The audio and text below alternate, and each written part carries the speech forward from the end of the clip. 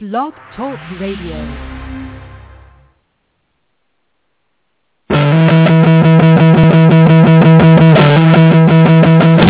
It's that time. We have the people. This is Eric from Moana. This is Priscilla Lima. This is Casey Patterson. The stories in real time. We're a much better team now than we were then. I'm not looking at just this season. I'm looking at the next 4 years. You're listening to The Net Live with Barney. You didn't win, so you must not have done a good job. And DJ Rouchet. I have great thighs. It's The Net Live right now.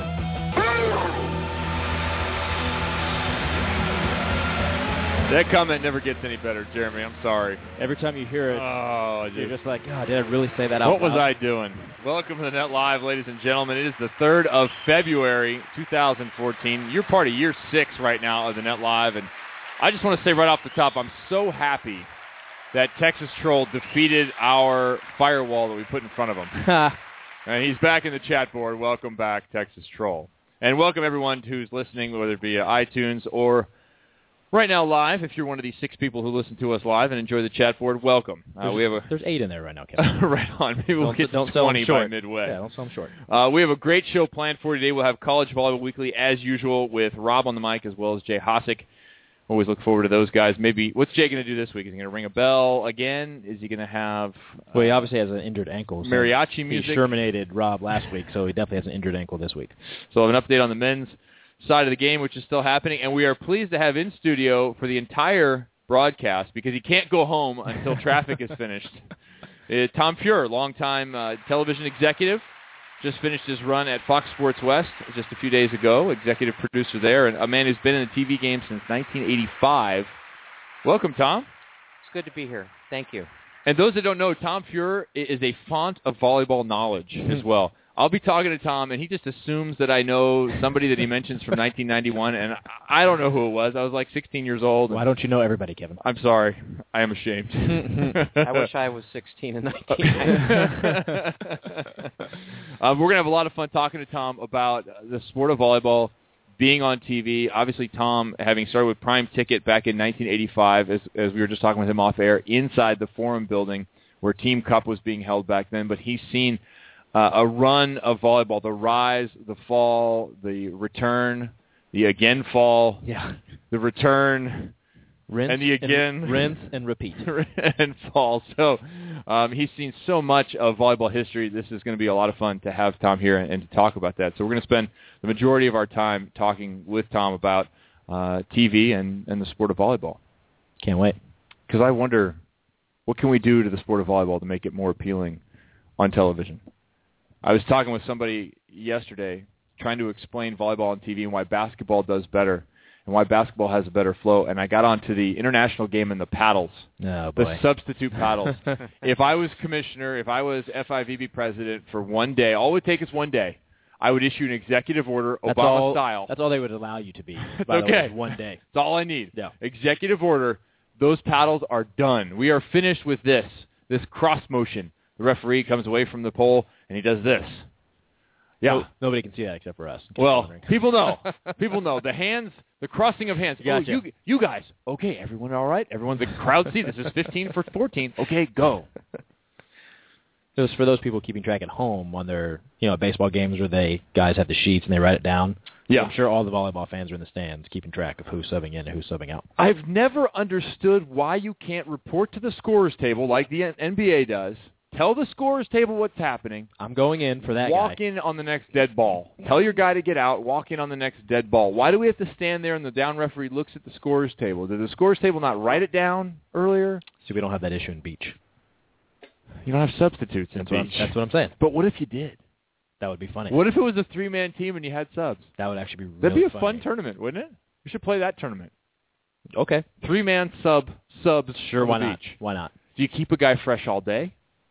What do? You just let Phil rest till the finals? Is that what you're getting at? Phil's on your team? You already drafted him? Phil's for sure on my team. Fantastic. And I can be the sub, and I'll just hang out in the smart car all day long. You could be the sub, yes, because the scud to the water is not needed at any point during the day. Nope.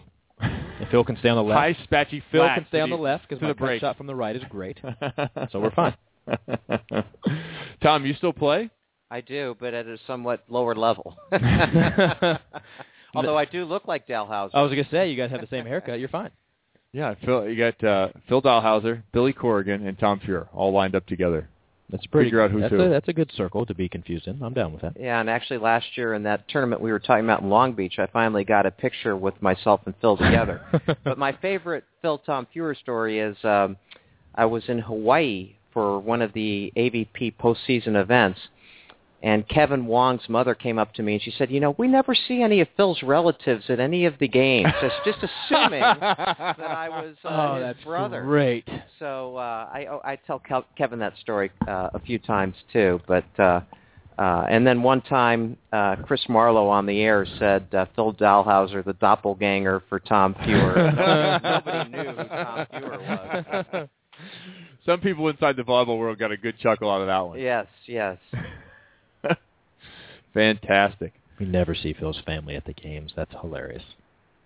Well, if you don't know who Tom Feuer is, here's who you're listening to. Tom Feuer began in 1985 with Prime Ticket as Director of Communications.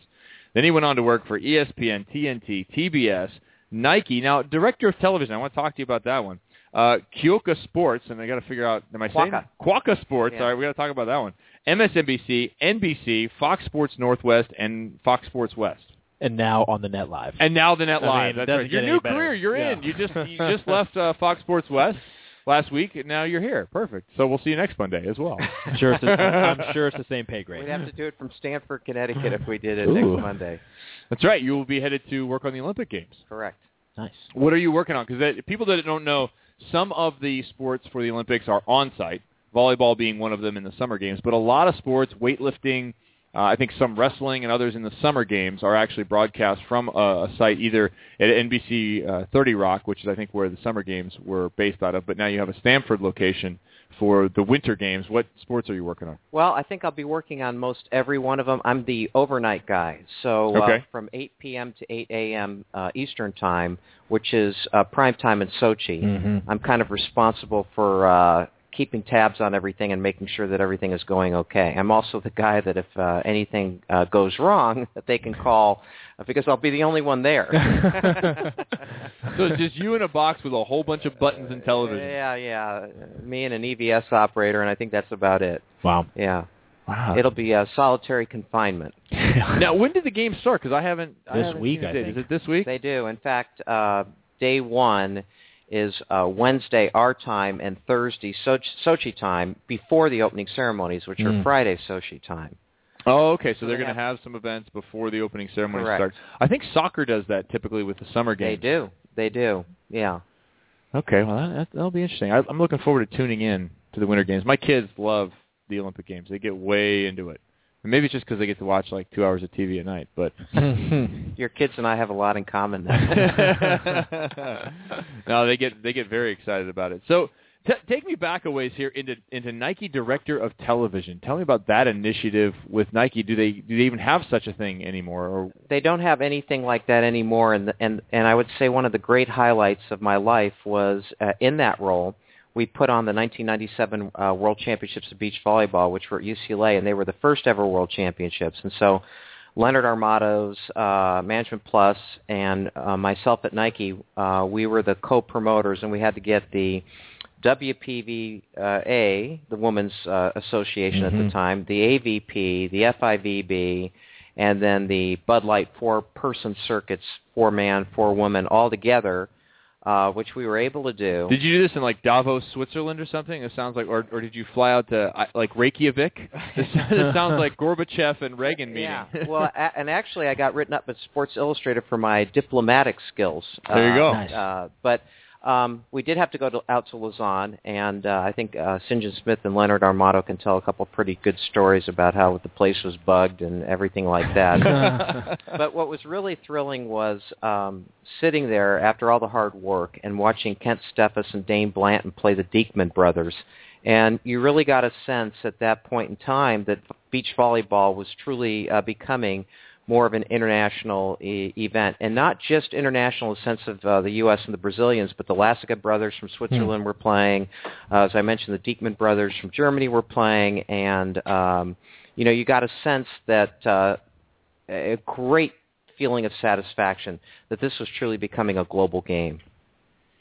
Yeah, that's when the FIVB and the AVP were still not getting along terribly well. They were not. Jerry Solomon, and that takes us back to the Winter Olympics. Jerry Solomon's the husband of Nancy Kerrigan and also her agent. Mm-hmm. 20 years ago this week was the Winter Olympic Games in Lillehammer, and I was there for that, but that was the Kerrigan-Tanya Harding. Right. It was a good 30 for 30 on a couple weeks ago. Very good, and that was the highest-rated Winter Olympics in history I bet. during that time period. Anyway, Jerry Solomon was a somewhat difficult guy to work with and get along for the FIVB, and Ruben Acosta and Maylou Acosta, and so it was really a difficult row to hoe to get those two on the same page. Whereas the late great Dave Williams was the head of the WPVA at that time, and we had no problems. And then Craig Elledge was head of Bud Light, the four-person circuits, and he was easy to deal with. It was more just the Jerry Solomon, Ruben Acosta, Angelo Squeo part of the deal. What was Nike doing at that point? Why did they have a television division? I think of Red Bull today trying to go from being a soft drink company to being a production house, basically.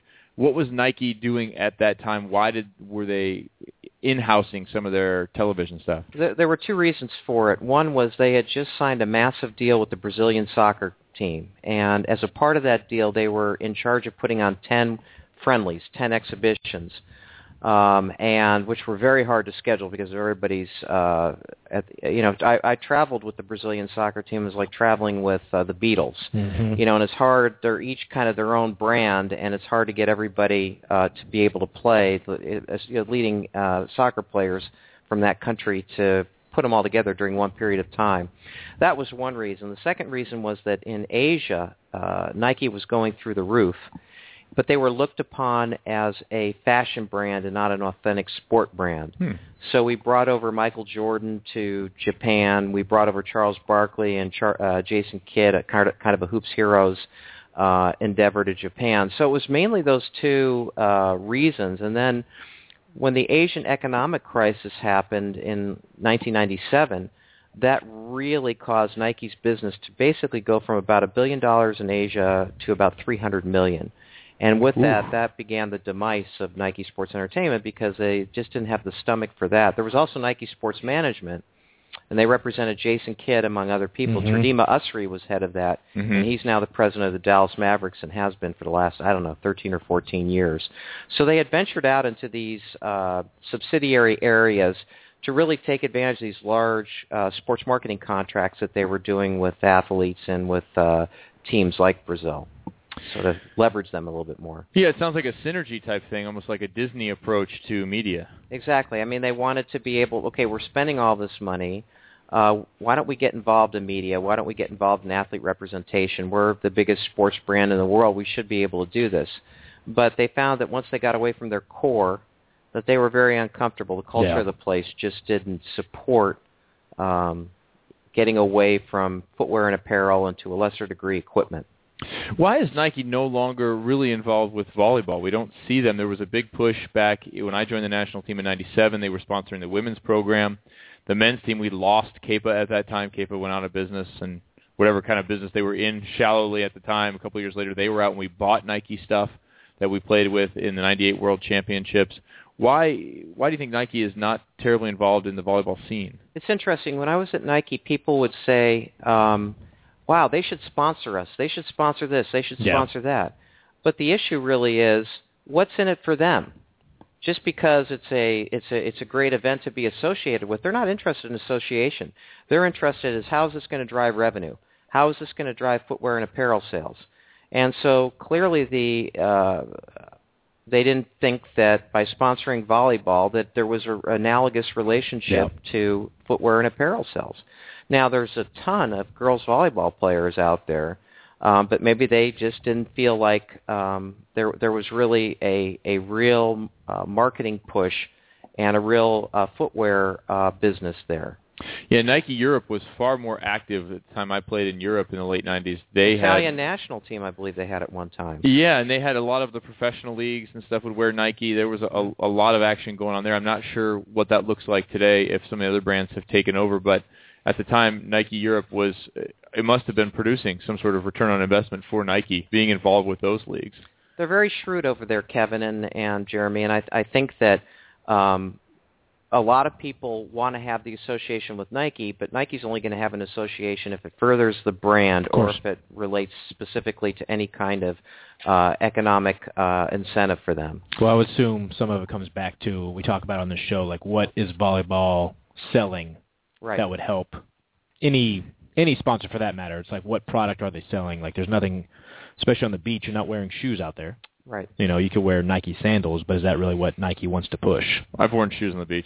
No. But I'm from the Midwest. You have issues. Actually, when I worked at Nike, Tinker Hatfield, who created the Air Jordan shoes and actually was listed amongst Time Magazine at the turn of the century, 50 most innovative people of the last century, he had created a sand volleyball shoe. Interesting. That I actually road tested, so to speak, but was created for Gabrielle Reese. And but it never really caught on as a product. And the apparel situation, I mean, when I first was following beach volleyball, you had Side Out, you had Offshore, you had OP, you had so many different brands, everything from Primitive Prince, which I still have a couple pairs. That was just a great Scott Akatubby and the Primitive Prince. But there were a lot more companies, and I wouldn't even call it volleyball shorts. Yeah. Were much bigger than they are today, where it's just board shorts for the most part. Yeah, you don't even necessarily think of a specific brand for board shorts. You just say board shorts. No, when I think of volleyball brands, I think Autonomous. Are they even around right now? I don't know. We'll have to have call Aaron. CEO of GoPro spent an entire 60 minutes wearing an Autonomous shirt. Yeah. That's pretty cool. Aaron, we sent him the picture?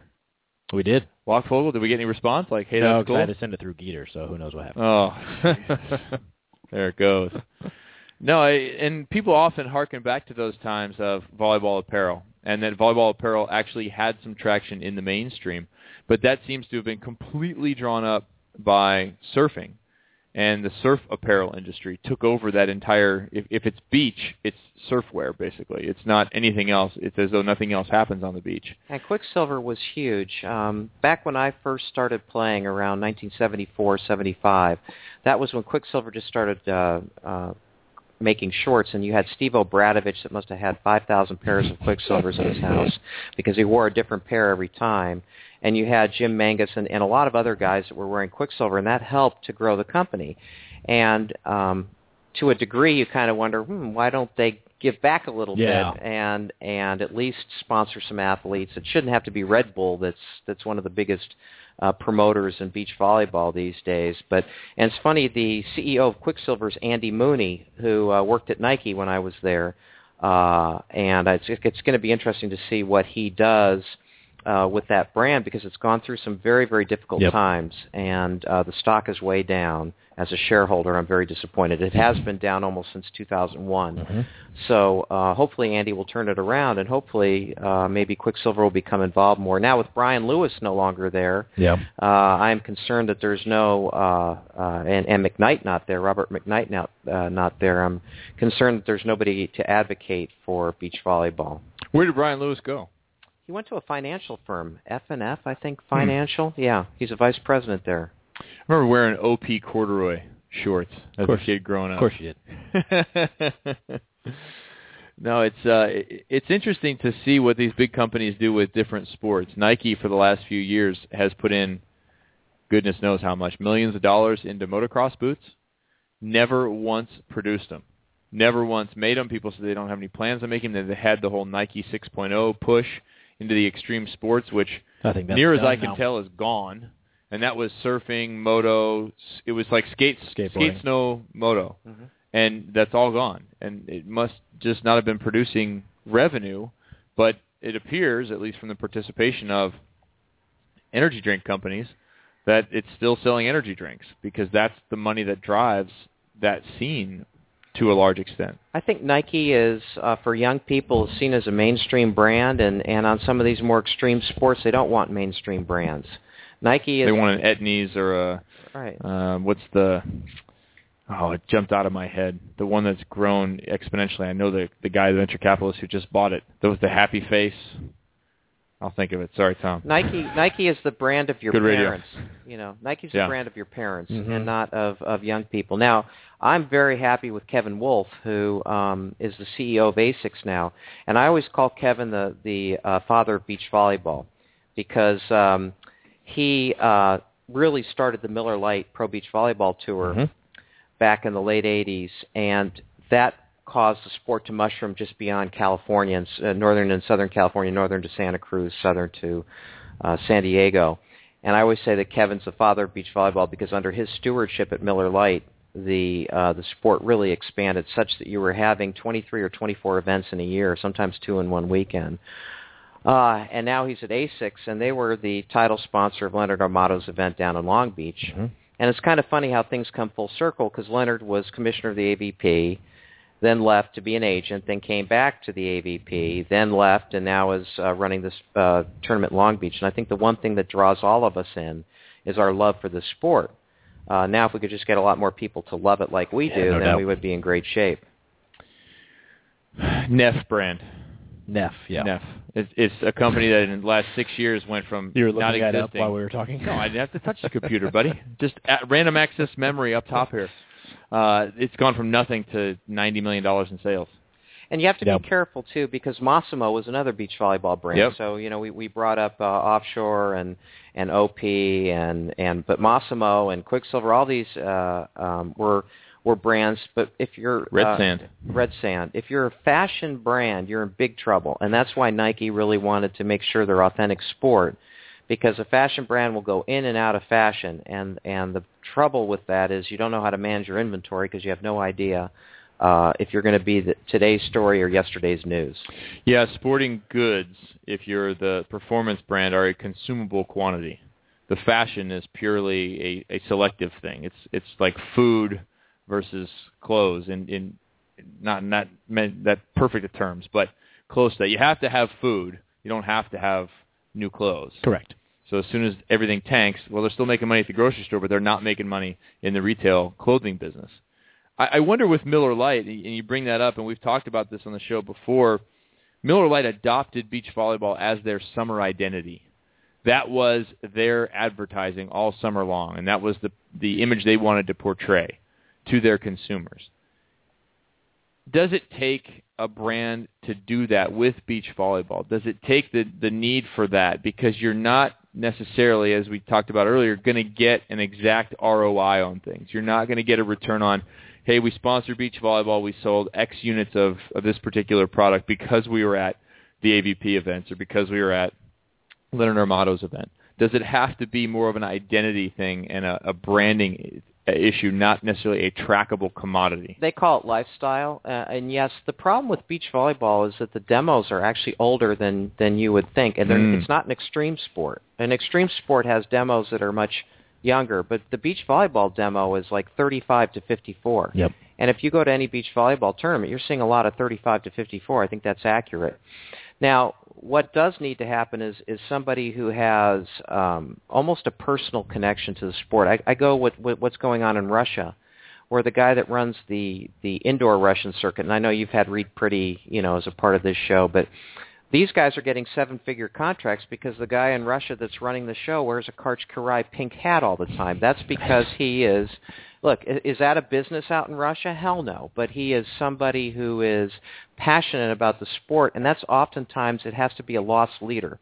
It has to be somebody that really has a passion for the sport or has a vision for the sport. And of course, the whole jumbled soup of beach volleyball out there is a huge problem. Yeah. If you had one circuit that was everywhere and kind of took advantage of some of the events like the Seaside, Oregon event, the Mother Lode, and in Boulder, and had their professional tournaments on top of those mass event tournaments, then I think you would be onto something. Who should be number one in your mind here in the United States of all the competing entities, or should the FIVB step in and be number one? That's a good question. The AVP certainly has the brand name, okay? And it really doesn't matter to me who it is. I think I really like Albert Hanneman and what he's tried to accomplish. He's a great guy. But there does need to be one. I mean, think about it. There's no competition, the NBA to the NFL, correct, to the ATP, to the WTA, but in beach volleyball, so if you're a sponsor, you're going, I don't know which circuit to sponsor. I don't know what to do. And you can't have confusion in the marketplace when you're such a small sport to begin with and so fragmented it really hurts it. What I've always advocated is that there needs to be a summit meeting with everybody that cares about, with key people that care about the sport of beach volleyball, get them all in a room and come out of there with some vision for the sport. We did that one time. It was called the Meeting of the Minds. In 1992, Nike got a bunch of us track and field guys together from all walks of life, including some high school coaches, agents, international people, and got us all in various different kind of seminars that we had to kind of come up with, here, what do you think the direction of the sport should be? And I really believe that has not happened in beach volleyball in this country, and it needs to happen. It needs to happen soon. And I think if you can get some common understanding and common ground, then that's the point where you can move it forward. Is that even possible with the people that are still involved in what they unfortunately remember from the last 20 years and seem to carry with them to meeting to meeting? I think it is possible, and I think it requires somebody to kind of moderate the meeting that has no particular, who understands the situation but doesn't side with one group or another, just to try to get some common ground and figure out where to go with the sport. But it can't continue fragmented because you can't get the sponsorship, you can't get the TV interest, and that's really a critical piece. Maybe we're in a place where the AFL or the ABA at the time were competing with what became the NFL or the NBA. You have to go through that process, and the problem, it seems, with beach volleyball is it keeps collapsing. And so you start over with that process of people trying to take over that marketplace, going and seeing value in that marketplace still and trying to put themselves in there. Because we had Jose Cuervo and IMG, we had the NVL, we had what was left of the AVP, all on top of one another looking for that same space. I think the biggest issue in beach volleyball is the cost of presentation. And I think if you were to lower the cost of presentation, I went out to the Manhattan Beach Open, and that was a great event. They still had a VIP area, but it was a sitting VIP area. Yep. And that harkened back to the old days. When you have $500,000 staging costs, you just can't make it work in beach volleyball. You have to have very, very small staging costs. And if you have small staging costs, then you're keeping your overhead down. And I believe that should be the case, and I also believe you have to take, Seaside is a perfect example. There are 900 teams in Seaside, and they have a professional tournament there. But it should be better supported by the top players, and the calendar is a problem, too, with the FIVB events, and you have to have the top players here, but you can't. Everybody's wheelhouse is the summer. Yeah. So you have to have a relationship with the FIVB. And the FIVB has to have a relationship with the U.S., too. So there's a mutually beneficial relationship, but it can't be antagonistic. Correct. Each one needs the other. And I just go back to that time where Jerry Solomon was kind of puffing out his chest saying, look, the FIVB needed us more than we need them. And that's not the case. That's reverse. And it's a short-sighted view anyways. Yeah. We'll be right back here on the Net Live. We'll take a short break. We have Tom Feuer in-house for the entire program. You're going to learn a lot about the TV business. You're going to learn a lot about the TV business as it relates to the sport of beach volleyball and the history of the sport of volleyball and beach volleyball. Had a lot of fun to have Tom in here so far. We'll see where this goes, Jeremy. I will weave it back to motorsports somehow. Well, there's been tons of drinking already. And we'll still discuss you out at the racetrack this weekend. Oh, yeah. Oh, Bruno. Sing it, buddy. Super Bowl edition of the Net Live.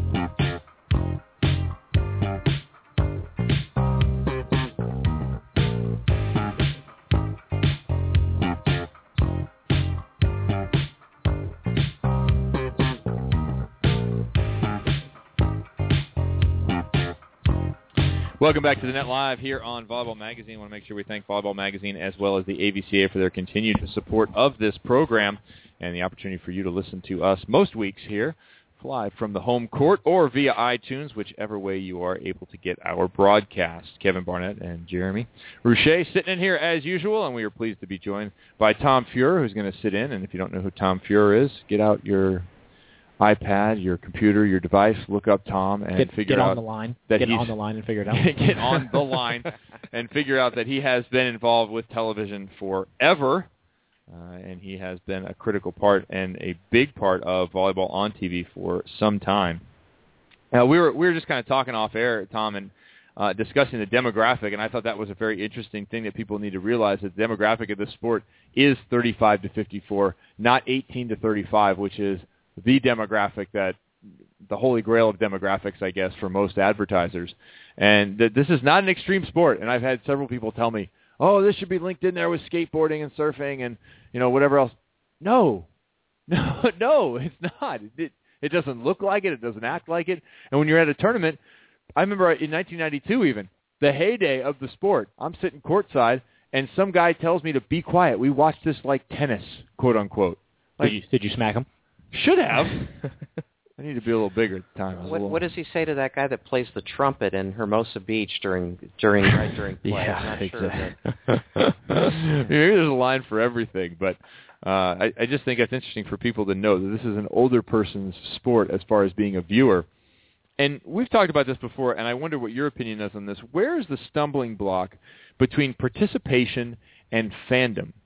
Because volleyball is one of those sports, unfortunately, for the media situation, that has a massive number of people participating, but has almost no pure fans.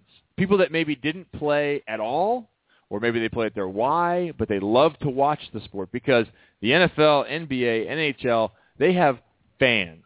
People that don't even necessarily have any experience on the surface itself playing, on the field, on the court, on the ice, but they love the sport. They like being a fan of the sport and that experience.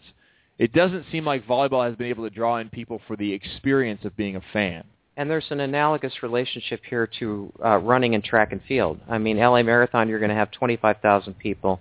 New York, you had 45,000 people. Boston, who knows how many they're going to have after the bombing. Mm-hmm. But there's a lot of people that run, but hardly anybody follows track and field. So there's a very big analogy here. And I think part of the issue is this. The sport has to be marketed better, and you have to be able to see your heroes other than once every 4 years at the Olympic Games. Yep. And usually the way that's done is by a routine place where you can easily find it, especially in this 500-channel universe. So back in the day when Prime Ticket was successful televising beach volleyball, it was on a delayed basis back then, but Monday nights, you knew where to find it. Monday nights for 25 or 26 consecutive weeks. And that's where I say you've got to go back to what worked.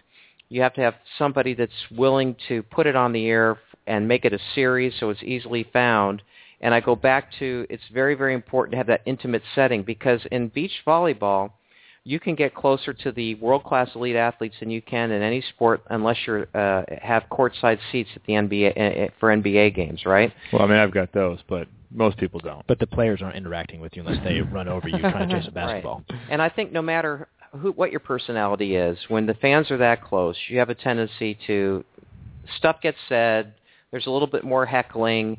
There's a lot more atmosphere, so to speak. But when you're in the stands, you can't even see Rosie's Raiders when you're, center court, and you've got Rosenthal playing with Dalhaus or whatever. But those guys get swallowed up. And part of the charm of beach volleyball are constituencies like Rosie's Raiders or the hecklers from the old days and things of that nature because people would laugh, they would have fun, you'd have the trumpet player in Hermosa Beach. All that lent character to the sport, and it just becomes another professional sporting event, and you can't compete when you're just another professional sporting event. There's too much competition out there. So you have to play to your strengths. And playing to your strengths was the accessibility of the fan to the player, to the world-class player. And when beach volleyball started to go away with that, that's when they took on all those infrastructure costs, which saddled them with a tremendous amount of debt. And I think you've got to go back to the future, go back to what worked, and build from there. Do you think because I have an opinion on this, but do you think the Manhattan Beach model from this year would work in all of the markets? Like no stands, just everybody up close and personal to the court? Or do you think you would build maybe smaller stands closer to the court, but still have people maybe VIP, especially center court? Because on the outer courts you can stand 5 feet away from the player's box, and the players can hear you there for sure. I don't think there should be any stands, period. Okay. I think that, and that goes Bring your couch down like the old days. Yeah, exactly. That goes for international, too. Now, at Seaside, what they do is they build their own little sand... berms. Berms, oh, exactly. Okay. And sand berms are fine. But the character of the sport is to be up close. And even if you have to stand and you're 9 or 10 deep, you can thrive off the crowd. And also beach volleyball at one time was a very social event. Oh, I see my friend down the beach. I'm going to go talk to him. And when you have a huge stand and it swallows up this massive geographical area, it's hard to get from one point to the other, and then all the security and all that. It takes the fun out of going there. Okay, but if you have an egalitarian approach, it makes it easy to get from court 4. Oh, I hear the roar on court 1. I got to scooch over to court 1. And you don't have to go through security. You don't have to find a seat in the stands. You move over to court 1. Now I'm going to go over to court 5. And that freedom of movement is part of what is the best thing about beach volleyball. Yeah, it becomes hard to casually interact with what's happening if you want to talk to your friend and at the same time kind of keep tabs on what's happening in the match you're interested in or whatever, and something explodes, you can look over and sort of figure out what's happening, where if you're underneath 50 feet of stands, you're like, I got to go. You can't talk to your friend anymore. You got to run back inside or make the decision to stay completely disconnected from the sport or the event that's happening or the match that's happening and stay with your friend outside. One other thing, and I think it's very important, is that the players have to learn they have to be characters. Absolutely. And I think the interaction with the fans will help, but we had brought up off-air Dana Camacho. In my opinion, the AVP should have supported this guy, and in fact, I would have paid under the table to have Dana Camacho and Phil Dalhouser play a tournament together. You have one guy 6'9" and the other guy 5'9". That's the kind of stuff that's going to be interesting for the sport.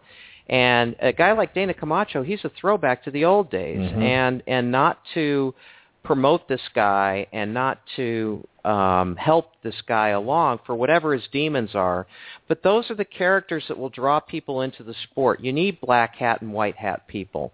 And I think that the players have to be too cool now. They can't truly show their emotions. It's a part of this new generation. People say, oh, Phil and Todd are so boring.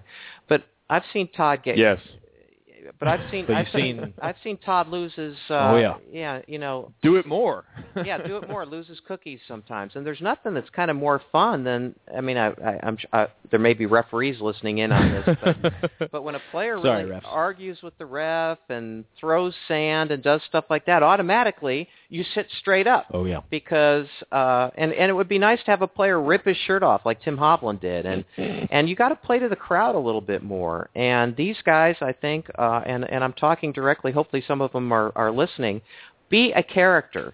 You might have to be somebody that maybe isn't what you truly are, but sports is entertainment. Absolutely. Play a role. Well, we were talking before the start about George Romaine and George of the Jungle. I mean, he was this big guy that could hit the crap out of the ball. And people like to heckle him a little bit because he was so big, and he would respond. I do remember him going after a fan once. Yeah. Yeah, George has some issues with that stuff. I mean, from the character side, this sounds like a job for Canyon Seaman. We need to bring him in. He's WWE Director of Talent, right? We need to have him apply that model, not take characters out. Let's apply that model here. We need Phil Dalhouser with a fake black beard like Hulk Hogan in the late 90s. It's funny. I was thinking of Canyon because we must be on the same wavelength, because I remember going down to Manhattan or Hermosa. He was playing on an outer court, and this wasn't that long ago, 3 or 4 years ago, when he was kind of playing on and off.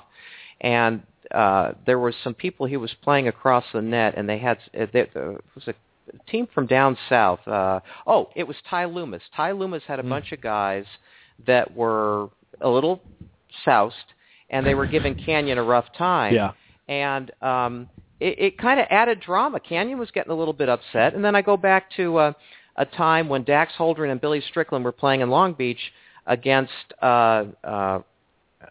Rosenthal and Jake Gibb right before the Olympics. And that was going to 3 games, and all of Rosie's Raiders were getting on Dax because he was so old. He was a little overweight, but Dax was holding his own, and he was interacting with Dax him. loves it. I mean, Dax was interacting, and I always thought Dax was, when it was Holdren and Rogers, team stoic. But but Dax was interacting with the fans because he's a little older in his career and all of Felt that. more comfortable out there. And again, you had people sitting straight up because there was more activity than just bump, set, hit. That's what my wife says. It's all just bump, set, hit. There's nothing there. And agreed.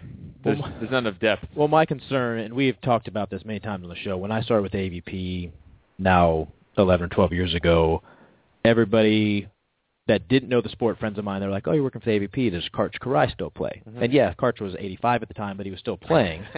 But my concern was that was the only player that anybody knew. Right. And still to this day, still is the only player. You hear it referenced on ESPN. You hear Karch's this name weekend. Yeah, of course. Somebody tweeted at us this weekend that, he Karch Karai that one. Yeah. Holy cow. But that there wasn't enough marketing on individual players, especially since, you want to market Carey and Misty because they're one of the greatest teams of all time. They had an amazing run. But at any moment, they could switch partners. So if you're going like, oh, Chicago in a month, I'm in Chicago, I can't wait to see Carey and Misty, but they're not playing together for some reason that weekend, then do you have the same interest as in, oh, I love Carey Walsh, she's my favorite volleyball player, regardless who she's playing with? That I always felt like they needed to market individual players. I agree. What would be funnier than Marlboro sponsoring Dana Camacho? I mean, that's the kind of stuff that you need, okay? And, I'm not pro-smoking whatsoever. I'm anti-smoking. Just saying. But you just... Pro-funny, though. You have to have... you have to be imaginative in these associations. And if I was the AVP, I'd freaking pick up the phone and call Marlboro and go, you're not going to believe this, but we have a beach volleyball player who's got a skill set like nobody else in the game. And, make some custom apparel for him. Yeah. Throw him $10,000. Well, we have a little bit of that, not the smoking side of it, but a little bit of character with Casey Patterson now. You hear a lot of people talking about Casey. We were in Cincinnati this year, and Cincinnati has a hard-structured stadium. I've been there before. Yeah, so they're not necessarily right on top of it. But Casey was talking to a guy when he would go back to serve that was halfway up the stadium because the guy's voice was so loud, but Casey would point up to the guy, make a comment to him before he goes back to serve. He did a couple aces and kept thanking that guy, so there was crowd interaction there. So there is some of that coming back, and I hear some of these players behind the scenes talk about I need to be a little bit more vocal on the court, and I think sometimes, there's a confidence in that, like, is that going to take me out of my game, or are the other players going to be upset with me about that because everybody's pretty good friends on and off the court. But why wasn't that a problem in the early 90s? I mean, I go back to Steve Obradovich and Gary Hooper, the most entertaining team in the history of any sport. I mean, they weren't winning every week, and a lot of times they would take fifths and fourths and thirds. But my God, you wanted to go to a tournament every week because you never knew what was going to come out of their mouths. Mm-hmm. And so what if you're not the best? What's wrong with that? You're getting a feel for the knowledge and the depth of knowledge of Tom Feuer, our special guest today here on the Net Live. And if you're throwing out a Holdren, Allen, Loomis, Camacho, going all the way back into the annals of beach volleyball, further to names that you probably don't even know. Dax would walk back to serve, or during a point would look up at Geeter and I and start talking to us. Love it. Yeah. I remember a guy, Steve Verbalovich, who's Dan Verbalovich's brother. And Steve Verbalovich would serve... Dan, part of my wolf pack. Yes, part of your wolf pack. Supercross. He would do a roundhouse serve, okay? And there was a guy, Jeff Jordan, who had the most unusual serving motion. He was kind of throwing it up, and then he would stutter step back and then hit the ball. I mean, again, like the Camacho sky ball or whatever. St. John Smith had a great sky ball. If you can identify a certain play with the Kong block, Randy Stokos, yep. Those are things to market people by too. Is the unique element. I mean, Sean Rosenthal is ambidextrous. There was a guy, Jerry Escalier, back in the day who was ambidextrous, and okay, that's the ambo guy. That's the smoking guy. That's the smoking it's guy. It's true though. I mean, it's absolutely true. That's how people yep. identify yep. with people. You have to have an acronym. For those of you that were counting at home, I know there's a count to the motocross reference. For those that know, for those that know Tom Feuer, that was 34 minutes to a track and field reference. Until he dropped that one in there. Tom, your point earlier about consistency of delivery is an interesting thing about the Monday nights that delayed, but it was still on. And also, I remember Hot Summer Nights with the four-man on ESPN. You would have the four-man tour was part of Hot Summer Nights that included some surfing, some volleyball, and then actually I think it was sprint cars after that because I used to watch like Thursday Night Thunder, which came on after Hot Summer Nights, or maybe it was Tuesday nights that had that. A lot of motorsports analogies here, Kevin. I know. It's just the way it goes around We have a here. drinking game on the show. Every time Kevin brings up motorsports, our fans have to drink. See, the first half of the show people remember. The second half they've blacked out. They've drunk so much. No, in Manhattan Beach, I thought Manhattan Beach, and part of it was the lighting this year. It looked cool. The set of it looked neat. Down there, it was kind of on an angle to the pier, and then you had a day where the clouds were kind of high cirrus clouds and circling. Were you doing in the TV for that, or was something? And it looked really cool. But you were down there. Yeah, I was down there. The problem, though, with it was during the finals, the handheld cameras were shooting right into the sun. Because of the way the court was angled. Yes, exactly, and that creates problems. So that wasn't ideal in that sense because following the ball against the sun made it a little bit difficult, and the flares and everything of that nature. But everything else about it was wonderful. I have a question for you about TV angles. We've talked about it on here, and some people on the chat board have brought it up too. Different TV angles, especially when I go to a match, especially indoor, because I can choose my seat there. I sit behind the baseline. Yep. I don't sit at the 50-yard line like I would a football game, and I feel like I personally can see how the play is developing up. Has there ever been talk about changing the camera angles? Because I feel like we're all still looking at it from the 50-yard line football camera view. You know, basketball. There's a similar analogy with NHL hockey. Probably the best way to see the game is from the end zone seats, because then you can see the line changes and things of that nature. I think the problem with this, Jeremy, is that you need to be able to direct people's eye towards something. In order to see the play, you have to widen out. Mm-hmm. And for a volleyball fan, that's great, but everybody's always trying to get the non-core fan, and you're too far away when you do the end zone because you do have to be wide out. But here's my big problem. During the Olympic Games, invariably the FIVB has a host broadcaster that doesn't know anything about volleyball. Accurate. Yes. Shocker. In fact, So it's a Chinese crew, a Cuban crew. People have no idea what's going on. It's frustrating because they'll do a replay, and the replay is only of the hit. And not of a great dig, not of a great set, but just the hit. And then they don't loosen up their cameras, so if somebody's running to get the ball behind the court, they don't have any finesse for how that happens. So it really inhibits the way the game is watched. And for people that don't know, the Olympic Games works this way with the broadcaster, and in particular, I'll give you some information on how it works with us and NBC. But the host broadcaster hires a bunch of crews from all over the world. And you will get one particular country worth of TV people that will show up. We had Cubans at the last Olympic Games. They got in the truck. They didn't even know what the heck was in the truck. Nice. They're coming from Cuba. I think they still have 1950s cars. They might have 1960s television down there because they got in the truck and they had to be taught how to use the truck, first of all. So throughout the tournament, the liaison, the guy who's in charge there, and us, we spend time trying to teach them, by us I mean our technical crew, not me, teach them how to shoot the game and educate them on some of the best angles, when to do the replays. But it is a absolute struggle between their inexperience and the language barrier to get that done. Sure. Furthermore, at a place like beach volleyball, NBC has its own cameras, its own camera people. It is 100% an NBC shoot. They do not take the world feed, which is what the host broadcaster puts out. Sometimes you do. You can take, you can supplement. Everybody takes the world feed. Don't kid yourself. You won't see it a lot on beach volleyball. With the indoor side, you will see mostly world feed. Mm-hmm. You will see occasionally our cameras. We usually have two. At ours, that's the way it's allocated. We're allowed 2 cameras. We get 2 cameras. And you will know it's us because we don't have the bug, as it's called, the score up in the corner. So anytime you don't see the score in the corner during regular live play or some replay, you know that was us, right? Not them. It's what happens is that there are certain sports, they call them A venues, that NBC will have that will supplement the existing world feed cameras. Track and field, swimming, beach volleyball. And diving. Diving? Yep. Okay. Yep.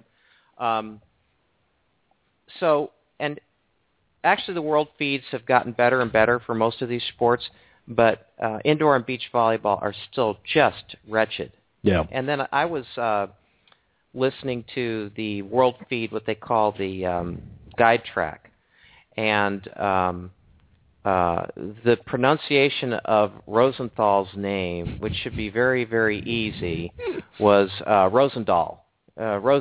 And so basic pronunciations. And to me, one of the most important things in broadcasting is to get your pronunciations right.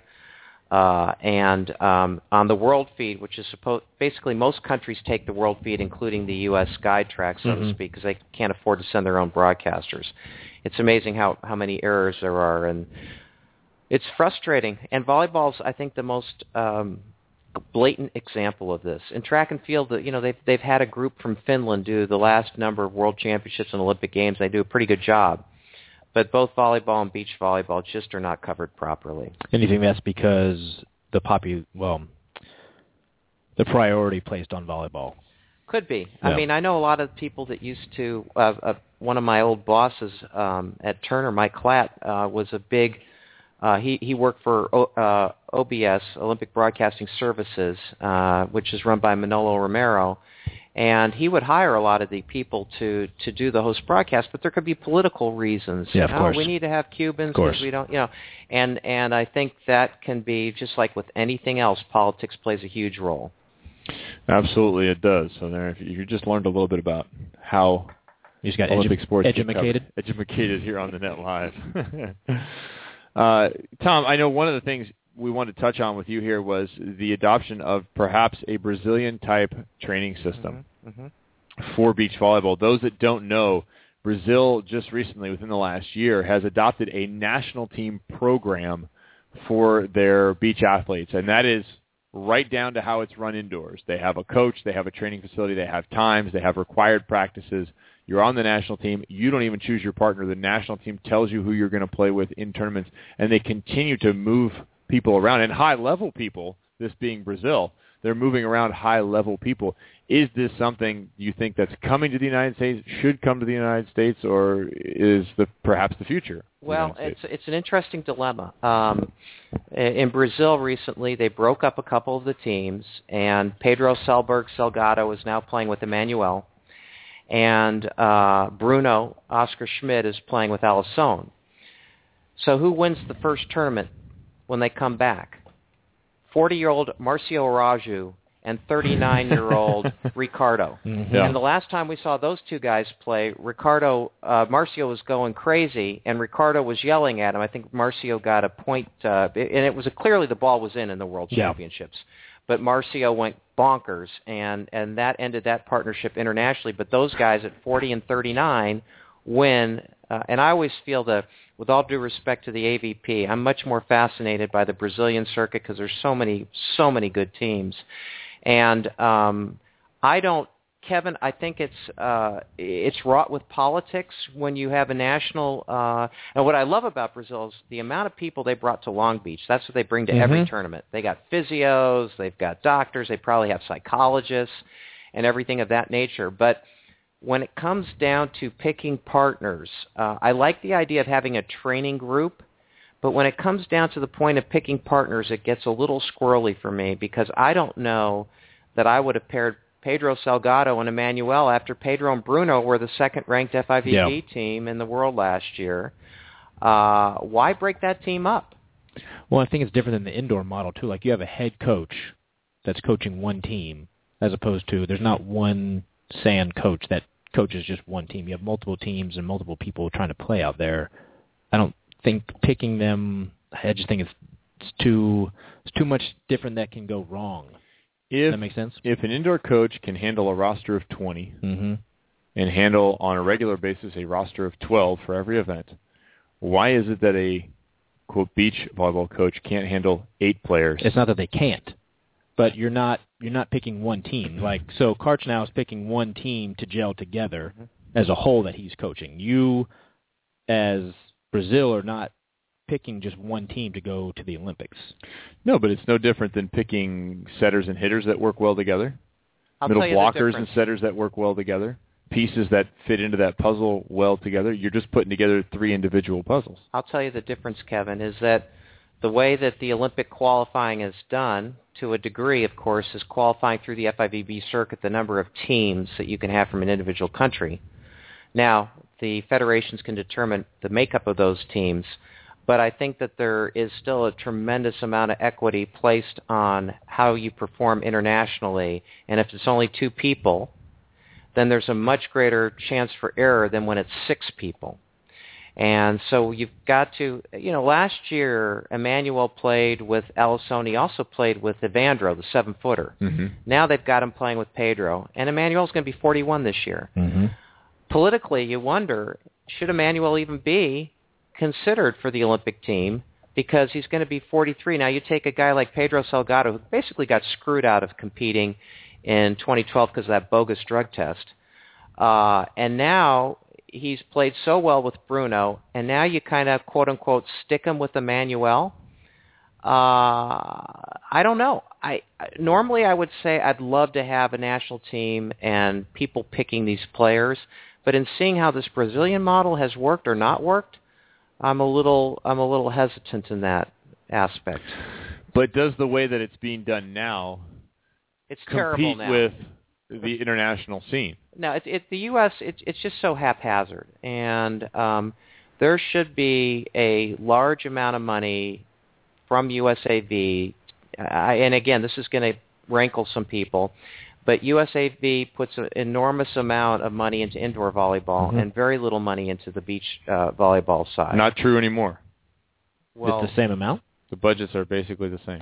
Would you agree that beach volleyball brings more attention to the sport of volleyball in general than indoor does? From a standpoint of the Olympic Games? Period. If you throw out Misty and Carey, no. You can't throw them out. That's what I'm saying. No, but I can because they're gone in the next Olympics. You don't have Misty Carey in the next Olympics. Still haven't answered my question, though. Does it draw more attention? Has it in the last couple of Olympic Games? Yes, it has. Okay. Here's what but only because of Misty and Carey, not because of any other. Not because of Phil and Todd, even in their performance. Here's what I advocated: a USA Beach Volleyball general manager, and that general manager is primarily involved 100% of the time with getting sponsorships for these teams, building a training center, getting the players, selecting the players with a group to participate in the training center, everything up to except for picking the teams. That I mean, you can certainly sway, but it's very hard. Look at Rosenthal and Dalhouser, left side, right side issues.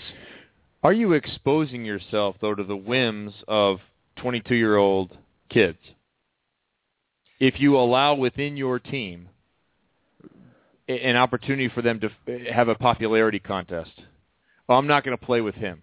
Oh, I don't like him, and then if I'm a divisive effect on the team, I can say, oh, I don't like that player over there, Bob, and I'm going to get 2 of my buddies who are on this team with me to say I'm not going to play with Bob either, and we're going to get Bob kicked off the team. I mean, without a coach being able to step in and make those finite decisions and say, you know what, tough.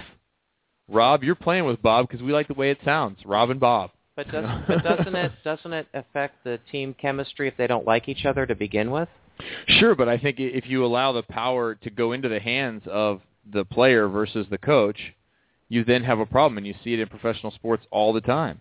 If all of a sudden the power shifts from the coaching staff, the knowledge of the coaching staff, and the organization to the players start dictating what's going on and start rebelling against it, never works out well. You never have team situation nor good results when the inmates are running the asylum. I think you make a compelling argument. Certainly, I think it's a tough one. It's a tough call to make. If you were the USA coach or general manager, would you keep Dalhouser and Rosenthal together? I would, because we were talking about earlier, the perceptions they've had a terrible year, but that's because expectations were so high, and I think that's why you have to keep it with the management people, because to the casual fan, they go, well, those guys stunk this year. But on paper, they didn't stink. On paper, this they year. actually did not. They weren't as good as you thought they would be this year. But that's the job of an educated coaching staff and administration to say, no, there's some things to work on here. But these guys were still awfully good. But I think they won more FIVB tournaments than anybody else because they won 3. Correct. But that perception isn't there. No, the perception isn't there. I mean, personally, I would put Dalhouser with Nick Lucena because I think that I think going back to that partnership in the way that Nick has matured, I think that's a better partnership for Olympic success than Dalhousie and Do you Rosenthal. think they could do well internationally together? I do. Okay. I do. Because, Lucena and Matt Furbringer made the final in Klagenfurt one year. And I think Nick has really matured as an individual. He's not as, I don't know what happened in Germany a few years ago, but basically he can't come back to the country. But is that an off-court issue? Yeah, an off-court issue. But I think he's learned to control his temperament. But I think that there are certain, I just don't know. I was a big proponent of Dalhousie Rosenthal at the very beginning, but I do think it's hard if Dalhousie has to play the right side and Rosenthal plays the left side, and we saw them switch around in Manhattan Beach, and I just don't know whether that's the right partnership. And then, I don't know. Kevin, you make a good point about maybe a coach can be the one to determine whether that is the partnership or not the partnership. But I think definitely, without a doubt, we need to get a cluster of our best players together. We need a beach general manager. We need somebody that's going to do all the logistics of entering them into FIVB events, pay their expenses, put them on the AVP circuit when necessary and when it makes sense. But somebody, they should not be thinking logistics. They shouldn't be thinking, I got to book myself on this airplane, I got to go book myself into this hotel. That should not be a part of anything. And there's where the rub is. Because beach volleyball for so many years was the refuge for those athletes that did not want to be told what to do, wanted to control their own destiny. But yet, when the tour collapsed, when things started falling apart around 2004, 2005, they came to USAV and said, oh, you should be giving us all this money. They wanted nothing to do with USAV. As far as they were concerned, it was a redheaded stepchild. Don't touch us. Don't tell us what to do. We know better than you. But as soon as the money started running out, you owe us this money. Write us this check. Give us this support. But yet they did not want any of the controls that go with people providing money. And that's the rub is, okay, we're going to take care of your travel. We're going to take care of your training. We're going to take care of your entry fees and making sure that it happens. We're going to take care of your visas and everything you need to travel across the world. We're going to give you the video support you need. We're going to give you the athletic trainers and the access you need, all these other things to improve your performance. But now you're accountable. Because I don't know an organization in the world that's going to put out a bunch of funds and just say, oh, whatever you do is fine. We'll take our chances and maybe you'll be okay. I think you make a very strong point there. I mean, it's like you need athletes signing contracts and saying, this is what I'm getting and this is what I'm giving. And I think the sport has changed to the degree that we were talking about the generational change in players, that they were much more renegade back in the old days. Mm-hmm. I don't know that this group is as renegade nowadays. No, it takes time. Because the indoor team, it was the same thing, and I lived this one. Because when I joined the team in 1997, there was just a bitter, bitter feeling with USAV, with the people that were left. And I think partly because the people that were left felt like the previous generation, the Stavertliks, the Samuelsons, the Storks, and not those guys individually, but that group of players from, say, 88 to 92 to 96, that group that went from 88 to 96, stole the money. That was the perception. That's not really what happened. I mean, the organization just took a dump in that period. So these guys arrive after 96 and the failure of 96, back to a team in 97 that has no money at all. And the perception of USAV is so negative within the players group at that point, from 1997 through about 2000, that it carries over and it produces a terrible performance in 2000. Because the organization and the players have been at odds for a long time, and people don't like their jobs. There's several people on that roster in 2000 that hate their job. And unfortunately, I'm a younger player at that point. I end up into that. I'm young, I'm immature, and I end up into that. I end up hating my job. Like, how can you hate your job? You go to the gym and play volleyball for a living, for crying out loud. You could be slogging it out anywhere else for half the money. 8 hours a day, 9 hours a day, and struggling with that.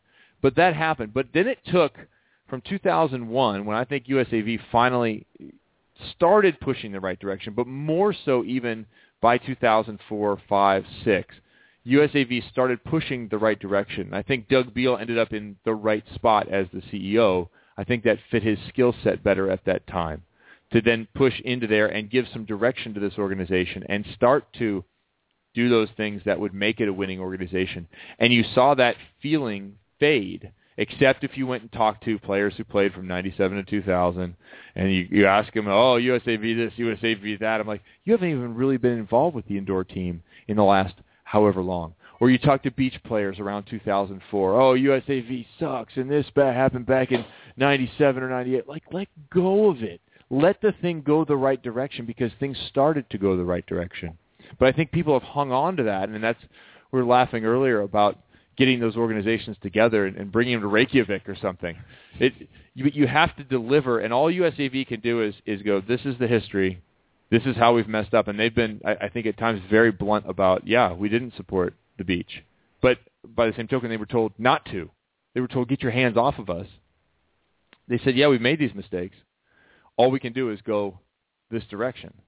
And I think the national team is one of those things, national team beach, that these guys, the generation we're talking about, Phil, Todd, Carrie, Misty, April, anybody who's been involved with beach volleyball for, let's say, the last 15 years, they have a certain way of doing things. But the national team and that notion of doing a national team for beach volleyball, for the qualification, that's the way it's going to be in the future, in my mind, because it doesn't work otherwise. It's got to be. But it's going to take time for these folks to age out, and then everybody in has just been in that system. Yeah, I mean, I look at like Triborn and Theo Brunner. These are guys that should be nurtured. Mm-hmm. We need to get them playing every single NORCECA event. We need to get them into every single FIVB event to get the experience now so that they can be ready come 2016. And Triborn especially, we haven't had a young player come up through the ranks in an awfully long time. I mean, look at our guys. I mean, it's almost like Marcio and Ricardo. The 79-year-old, between the two of them, 79 years old. But it's, Phil, and it seems like Rosenthal's been the phenom for so long, but he's getting into his mid-30s. Well, I think with Tri is where you can make the argument for somebody picking your partner, because you wouldn't partner him with Hayden because Hayden doesn't want to play internationally, so you would obviously put him with somebody else. So if you're pro, I want somebody to pick my teammates for me, that's the player you would make that argument with. And the player being paired with Tri may not want to do it at first, may not see the benefit to it, but it's up to people with more experience to say this is what could be. And it's not going to work out all the time, but it never works out all the time with the players making the decisions. And I'd rather have people that have experience as coaches, have experience with the sport, and have seen this wider breadth. But you're also older. Well, right, but I understand that. There's a rub there. Yeah. But that's what you need, is people making those decisions so that the athlete in 5 years looks back and goes, that was a good call. I've had that experience with Doug Beal. I hated some of the things Doug Beal said and did and stuff, and some of them I still hate. but a lot of them I look back and go, but yet he still comes on the show, thankfully. But Doug was right. Yeah. With a little more vision, a little more experience, I see, oh yeah, that was a good decision. I don't think with today's world of beach volleyball, you can expect our athletes to compete in the haphazard decisions of 22-year-olds and compete with the world stage. That doesn't work anymore. We were just playing better because we invented the damn sport out on the beaches of California or wherever, you want to claim it, in Brazil or wherever. But we were better in the AVP Halcyon days where those athletes could walk out the AVP, go play the FIVB, and annihilate the competition mostly. Well, and you can see the rest of the world's getting better far as better. Well. And you can see that their systems are different than our system. Well, look at Samoylovs. We don't have a system. Yeah, look at Samoylovs and Smedens. Samoylovs and Smedens went to Egypt in the off season to train. Okay, and they have an Argentinian coach. So you have two guys from Latvia training in Egypt with an Argentinian coach. Mm-hmm. But who paid for them to go? It's the federation, exactly. Sure. And so Kevin, I think you've won me over now. I'm there now with the coach making the selection. You have a very compelling argument. I'm winning. But we can't allow for the fruit to come off the tree anymore. We have to make sure that we take Summer Ross and we nurture her and grow her, and we have to make sure that we take Lane Carrico and Heather Hughes and all these young folks, and we have to nurture them, and okay, let's put them in NORCECA events, and then let's filter them into some of these some of that events. and some of that is happening. I mean, Lane and Heather played like through December in some NORCECA events, so some of that is definitely happening. But it's happening by accident. Correct. I'm with you on that. Yeah, I'm definitely in favor of nurturing Jen Kesey. No problem. Easy. I am on board. Easy, Kevin. Easy. You're listening to Net Live here on Volleyball Magazine. Thanks for being here, and thanks for being a part of our show. We have special guest Tom Feuer. We will continue with him in just a little bit. We do have College Volleyball Weekly coming up. Jay and Robbie calling in because things have been happening. This is kind of a dead time for volleyball, except if you're a fan of men's collegiate. Lots happening there, so we will have that for you after the break. The Net Live, right back.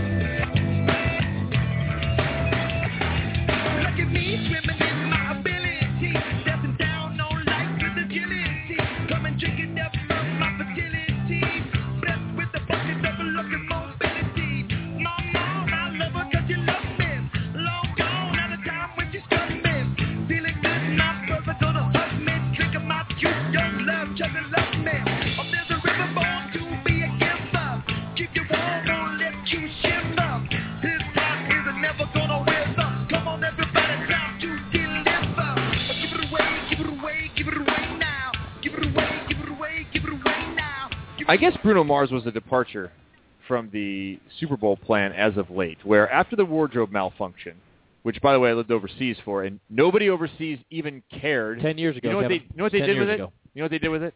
Showed it? The offense that people had here. Yeah, they showed it, and then they also put a still of it in the paper. Not with the blur or anything. Just there's a still of it in the paper. I didn't even know it really happened until you Puritan crazy. Everybody here talked about it. Until they went crazy about it on the news. People are nuts. Like they've never seen a boob before. My God, this is ridiculous. But then their That's mantra, definitely a drinking word on this game. You said boob. The NFL decided that you had to be over the age of 50 as a performer in order to get the Super Bowl gig. We brought back like the Eagles and Tom Petty, and Tom Petty's like 85 years old. The Rolling Stones. I mean, everyone knows Keith Richards is a vampire. I mean, come on. If they haven't seen a boob, then they've got bigger problems. That's correct. But, the Bob Dylan Chrysler commercial, to me, stole the show. He was fabulous. Like that one? Yeah. I don't get Bob Dylan, so I wasn't in. Can we... I didn't grow up in that era. Can we all agree that I like Jacob. They helped his voice a little bit? Because there's no way that was really... I agree with him speaking normally. Yeah. Maybe he had a little shot of whiskey first. People keep telling me whiskey's a good thing to liquidate the or I like Radio Shack's commercial too. They were able to make fun of themselves and say we're going to redo what we've done for the last since whatever year we started. I was at a party. I could not hear anything. There were too many children at this party. So good. Thinking about getting rid of my children just so I can watch the Super Bowl. You didn't miss much, Kevin. Yeah, correct. Jeez. I could see the game. That was a dominating performance. That was ugly. Let's see if Jay can put in another dominating performance here. Jay can Shermanize Rob again. Each week here on the Net Live, we are proud to present to you the American Volleyball Coaches Association College Volleyball Weekly, a recap of what was and a look at what should be. We try and bring in some experts because goodness knows I don't know what's going on, although I do with the men more so than I would like to let on. So we welcome in Rob on the mic, Rob Aspero from UC Irvine, and Jay Hosick, assistant coach from Penn State, to enlighten us each week.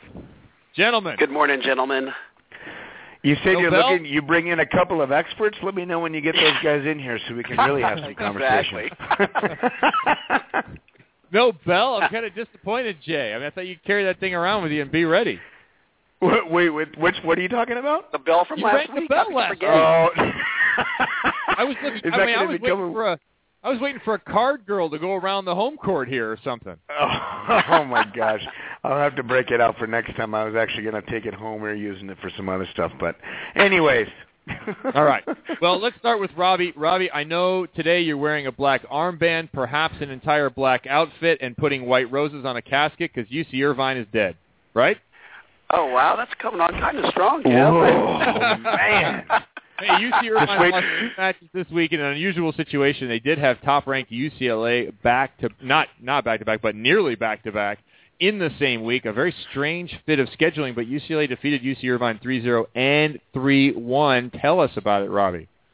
Well, as I saw you on Monday night, we were all kind of guessing what Irvine was going to come out with against the newly number 1 UCLA, and it was a different lineup once again. We saw a few faces out there that were kind of unexpected, and I think by the time Irvine started figuring out what UCLA was doing, you could see in the second and third sets they were beginning to get a hold of it, but just UCLA came out too strong between Robert Page and Gonzalo Quiroga, and it's just a great effort. Michael Fisher was the standout that evening, and the freshman with 10 kills and 3 aces on the Eaters. Oh. Stopped the runs when Irvine was making their runs. He came in big, so. It was. I thought it was going to go a little bit longer than that, but UCLA just responded. Whenever it started to get tight at the end, they came up. So take us through these different lineups, because it seems like Dave Niffen is experimenting. I don't know if he's a 16th century alchemist and he's just mixing things and hoping it doesn't explode, or what's going on there, because he has had so many different lineups. And when do you think he's going to settle into a lineup that he feels can compete down the stretch? Well, I think that the Saturday night match against UCLA is close to what it's going to be. There's some good size out there, and they actually had a really good hitting efficiency in the third set that he inserted that new lineup, and I could see that coming on down the pipe here. As those players get more reps, I think that could be it. So that was, bringing Saeda in the set, and you had Russell hitting outside again with Hughes hitting opposite, and then the mainstays have been Mehring and Kevorkian in the middle for Irvine. They've been error-free in the middle, or they have a majority of the points that are error-free with a lot of blocks. And Brinkley has been, he's not performing as well as he did last year, but I think that as they figure more stuff out, they're going to get better. And I know that right now, seeing them at the bottom end of the MPSF is reason potentially to wear a black armband, but I have faith in this team that they're going to figure it out. Well, maybe he'll leave the same lineup in, and it will ferment overnight. Something will happen, and he'll discover penicillin, and it'll all work out just fine. Who knows? But UCLA, new poll just out from the AVCA, UCLA becomes the first repeat number 1 this season. UCLA holds on to it with a win-loss record of 9-1. They stay at number 1. Loyola slides to number 2, because remember they were tied atop the rank last week. Loyola slides to number 2, Pepperdine 3, BYU 4, USC in 5th. So not a ton of movement inside of there. Long Beach State, Stanford stay in the same spots at 6 and 7, then Santa Barbara, Irvine, and Lewis. So Irvine still inside the top 10 nationally. Now, Jay, you were telling us last you were looking forward to your Penn State matches with IPFW and Ball State. Fill us in on how those went for the Nittany Lions. Oh, those actually were the weekend before, and I talked about them a little bit last week, but that's okay. I could talk about them again if you'd like. I'm too far back. Hold on, I got the wrong one out here. Jesus. What a show we're running here, Jay. I'm surprised, Barney, that you're not actually giving Robbie the business by talking about Pepperdine, because you are contractually obligated to talk about them when they do well. So do you want to talk about that, or do you want to let that go for a little bit and then let me go? Let me switch screens here. We're going to talk about Pepperdine beating BYU 3-2, because I will now check that off in my contract. Fulfilled. Yeah. I expect my paycheck for the cross on the mount there in Malibu. So number 3 takes down number 4 BYU, but it was a good match, Robbie. Yes, it was, and it was. I was watching on the game track for working my match, which multitasking here, but man, it was exciting to see what was going on the tracker. Of course, it came down to the big guns as Parker Kalmbach and Josh Taylor for Pep. They had 17 kills and 21 respectively, and Parker Kalmbach hit 406 for the night. Taylor Sander was on fire. I mean, it could have gone any way. At one point, the game tracker froze. I'm like, you got to be kidding me. But, that match looked like it could have been an ugly match. Pep hit 242 and BYU hit 229. So there's a lot of blocking going on there, it looked like, towards the end. Like, the blocking game woke up, and, there's definitely the chess match between Coach Dunphy and Coach McGowan going on there, because you could see the switch of the scores the way it's going. Well, all right, Jay, let's get to you, because it appears from what I'm seeing now online that you guys have entered the Our Sisters of the Poor section of the schedule. You crushed Mount Olive, and then I don't know how you lost the set, but you did it to St. Francis. Well, Mount Olive obviously is I think the returning champion, or the champion match from the Conference Carolinas. They're rebuilding a little bit down there for that match, so we took care of them pretty handily. Saturday night we played St. Francis. St. Francis is a much improved team, and it's easy to relay these teams to maybe some teams in past years from the conference and say, well, maybe they're not that good. St. Francis is much bigger. They're much better blockers than they've used to be. They got more firepower, and they're not a bad team. And they came in this weekend and gave us a handful. And we, at first I think we came out pretty confident, and then once they started to push us around a little bit, I think we responded with as best we could. So hats off to St. Francis. Michael Rumbaugh doing a nice job over there, and they played well. But I'll tell you about a couple other matches I thought that were interesting. IPFW and Ball State. Give it to me. Yeah, that's a big one. This is a match that Vinny Lopes, who does a fabulous job with men's volleyball reporting from around the country, did an article and said that this has been ranked one of the top 10 sporting events in the state of Indiana every year, is the match between IPFW and Ball State men's volleyball. Now, when you look at the different various sporting events that go on in Indiana, the Indianapolis 500 being one of them, the NFL Combine being another one. There's some good things that go on there. So for this match, that's right, the Supercross. Everybody hoist one right now. So when you guys, when you see that match gets on the list of the top 10 sporting events, that says something. And, Ball State and IPFW battled back and forth and went 5. Ball State pulling it out, and I think they went up 6-1 in the beginning of that 5th game and only won by a handful of points in the end. But congratulations to Ball State. They're having another pretty good year there, and really happy for Joel Walton and the guys. Loyola also handling Ohio State in 3 straight. Ohio State seems to be rebuilding still.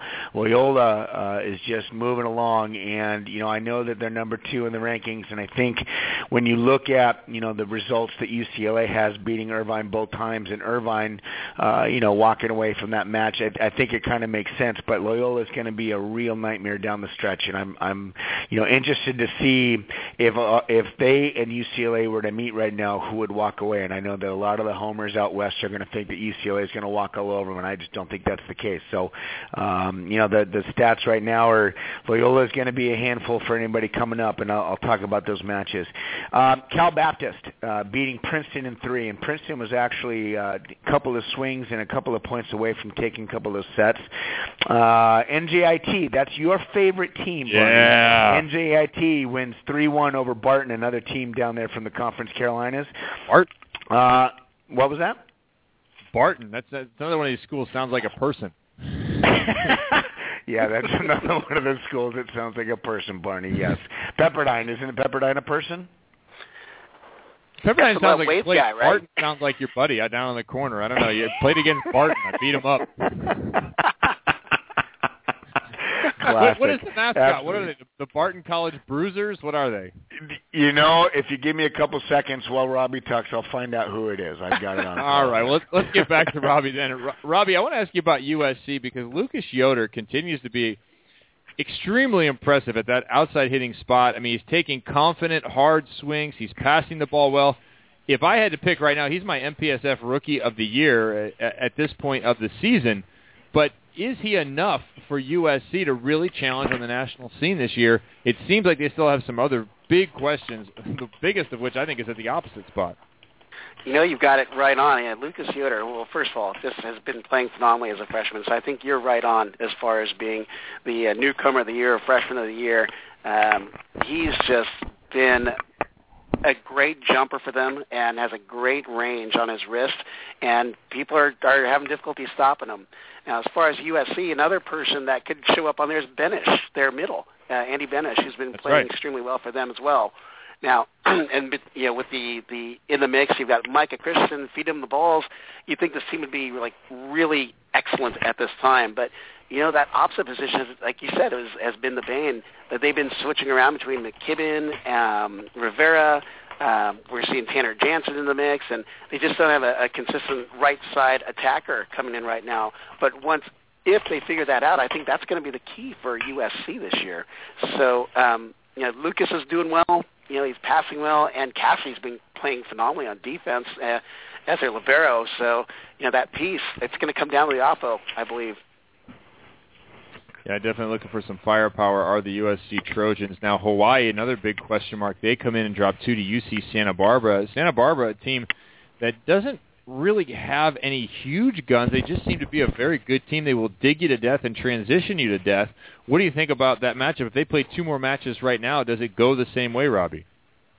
You know, I think that it would end up being a split because I think the fact that Santa Barbara had it at their house, I mean, it sounded like it's a pretty crazy crowd in there really rooting for the Gauchos, and, you know, they really picked up that momentum in the second night. You know, they were, you know, Evan Light was playing extremely well for the Gauchos, and, you know, Jonas Safe had just a string of blocks to turn it for UCSB on the second night. Yeah, Jonah Safe, one of those names that's maybe just slipped under the radar for you at the setter position. We've talked about Matt West, of course, Micah Christensen and his time with the national team, and there's some good talent, James Shaw up at Stanford, but Jonah Safe is a tremendous talent. I just wonder, Robbie, if you worked for UC Santa Barbara instead of UCI, would you petition them to change it to Rob on the Mic Gym instead of Rob Gym that they play in? Well, you know, that thing it's got holes all over it. It drips when it rains. You know, I don't think I'd want to put my name on that thing. Okay, you know, you're on that. Yeah, they need new lights. Actually, I was told by their head coach that Austin, Rick, that you could put that. We need some new lights and perhaps some paint in Rob Gym, please. Nice. All right, they're Barton Bulldogs, right, Jay? That's what you put here on the chat board. Barton Bulldogs. Yes, the Barton Bulldogs. All right, so coming up, are we talking about that? Are we going into the upcoming wow, Jay, matches? running the show now. Hey, listen, you know, I'm a mover and a thinker. I got to get things going here. You got that I don't have bell time ringing to be for that listening. food at home. That's hey, right. You know, I don't have we used time. to lose complete contact with you and our crew there when you guys would come on. That doesn't happen anymore, but you feel free to run this segment however you see fit. That's classic. You know, I'll tell you what, Robbie, I agree with you. And let's talk about that Santa Barbara one just a little bit further. Yeah, in Hawaii, it's early in the season, and we talked about, or you were mentioning about, you know, how Irvine was getting blown out, Barney, and that's what I believe your correct words were. Was, you know, they're down and out and they're done for the season. Obviously, it's over. They're over with. It's so early in the season still, but. I think I called it last week when I said Santa Barbara was going to beat Hawaii, and I'm telling you what, right now, when you look at the MPSF, and you look at the bottom 5 teams, you've got Irvine, Stanford, Baptist, Pacific, and UC San Diego. Now, granted, I think Pacific and UC San Diego are out for good, but you look at Hawaii, and Hawaii's got Northridge coming up here next weekend. And, when you start to get some momentum swinging in your direction, that can help out a little bit down the line. And I'm not sure whether or not Northridge or Hawaii is going to pull it out in the end. But that's going to be a crucial weekend for both those teams. And I'm interested to see also Irvine and Stanford. Those are 2 teams that are right there on the cusp of one of them being left at home later on in the year. So those matches for me are going to be ones that I'm going to keep an eye on. Now, let me talk about a little of the other ones out east, and then I'll let Robbie talk about the ones out west. I'm going to be looking at Ohio State and us. We are playing this Wednesday night. Ohio State's coming into our house. There's a little snow going on right now in the Midwest and the East Coast. It might be a little bit tough travel, but that's always a fun match to be a part of. I'm going to be looking at Princeton and Ball State. Princeton now, they've gone out every year in the beginning of January and they play West Coast teams, and they never have a practice pretty much before they play into those matches. So now that they're going to have a week or so of practices at home, they're going to play against a pretty good Ball State team. I'm going to be watching that one. Battle of the Midwest top teams, Lewis and Loyola, I'm going to be watching. I'm going to see who's going to pick out that one. Lewis has always, had a little bit of a thing about beating Loyola, and this could be one of those matches that maybe kind of upsets a little bit here. I'm going to call Loyola winning this one in 4, but don't be surprised if Lewis wins it. I am also going to be watching. For those that don't know, sorry, Jay, it's a regional rivalry. Folks that don't realize that Lewis and Loyola Chicago only about 45 minutes apart, maybe an hour. And that's true, and I do believe that Vinny Lopes would have this one as one of the top 10 matches in the city of Romeoville every year. So you never know; it could be a battle barn burner there. I'm going to be watching USC and UCLA. That's going to be a great match as always, and I'm going to be watching Hawaii and CSUN. Those 2 right there. UCLA and Pepperdine obviously is a good one, and I'm sure Robbie will talk about that, so I'll leave that one for him. But I'm going to be watching Hawaii and CSUN. I want to see which one of those teams can pull it off. So those are the matches I'm going to watch this week. What do you got, Robbie? Well, a little segue there. The Hawaii CSUN, you mentioned some key points there, but the guy that's really rising up for Northridge that I think is going to be the X factor is going to be Damani Lenore, their opposite, who's just kind of come out of nowhere 2 weeks ago and just started getting these phenomenal numbers at the right side. So that's going to be, I think, if he gets going again, Hawaii's going to go down twice. I mean, it's hard in the MPSF to knock a team down twice, but he's been playing extremely well. Yeah.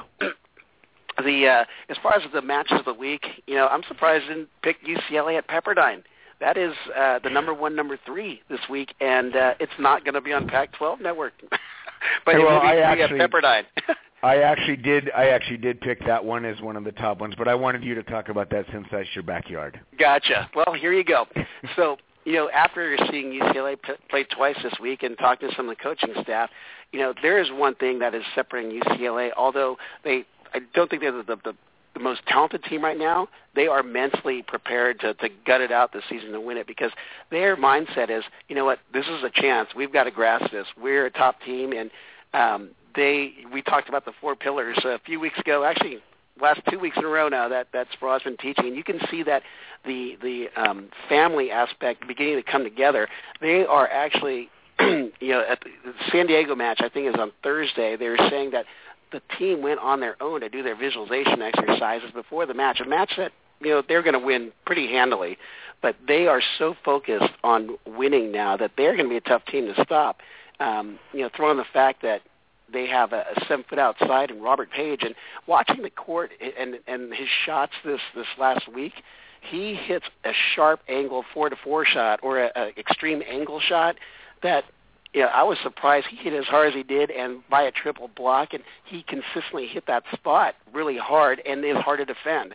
So you got him and a fast Gonzalo Quiroga outside set, left side, and he's just so quick and so smart on his attack that they are very potent right now. Now, granted, you've got Josh Taylor now, a big 6'9" for Pep, and you've got Matt West, a talented setter, and I think this is going to be a 5-set match. That'll be the match to watch. It's the only match on Wednesday, but I believe it'll probably be the best match of the week because these teams are going to go at it. You've got Sparrow against Dunphy.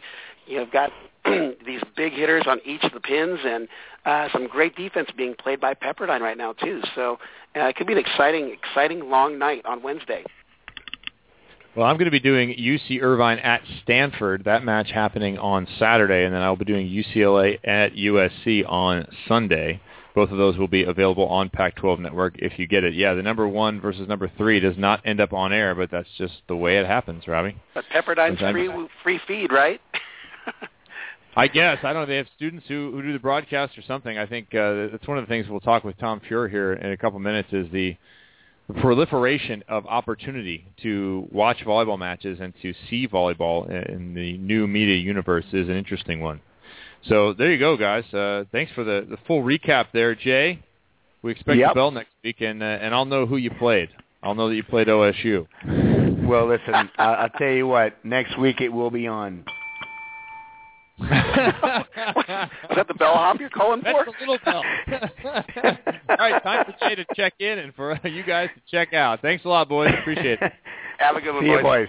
All right, College Volleyball Weekly comes to an end. We'll take a short break here on the Net Live. We'll be right back with more of Tom Feuer. We got about 20 more minutes to spend with him and glean all the knowledge that we can. Get your questions up on the chat board if you have something you want to know from Tom. The Net Live, back in a second.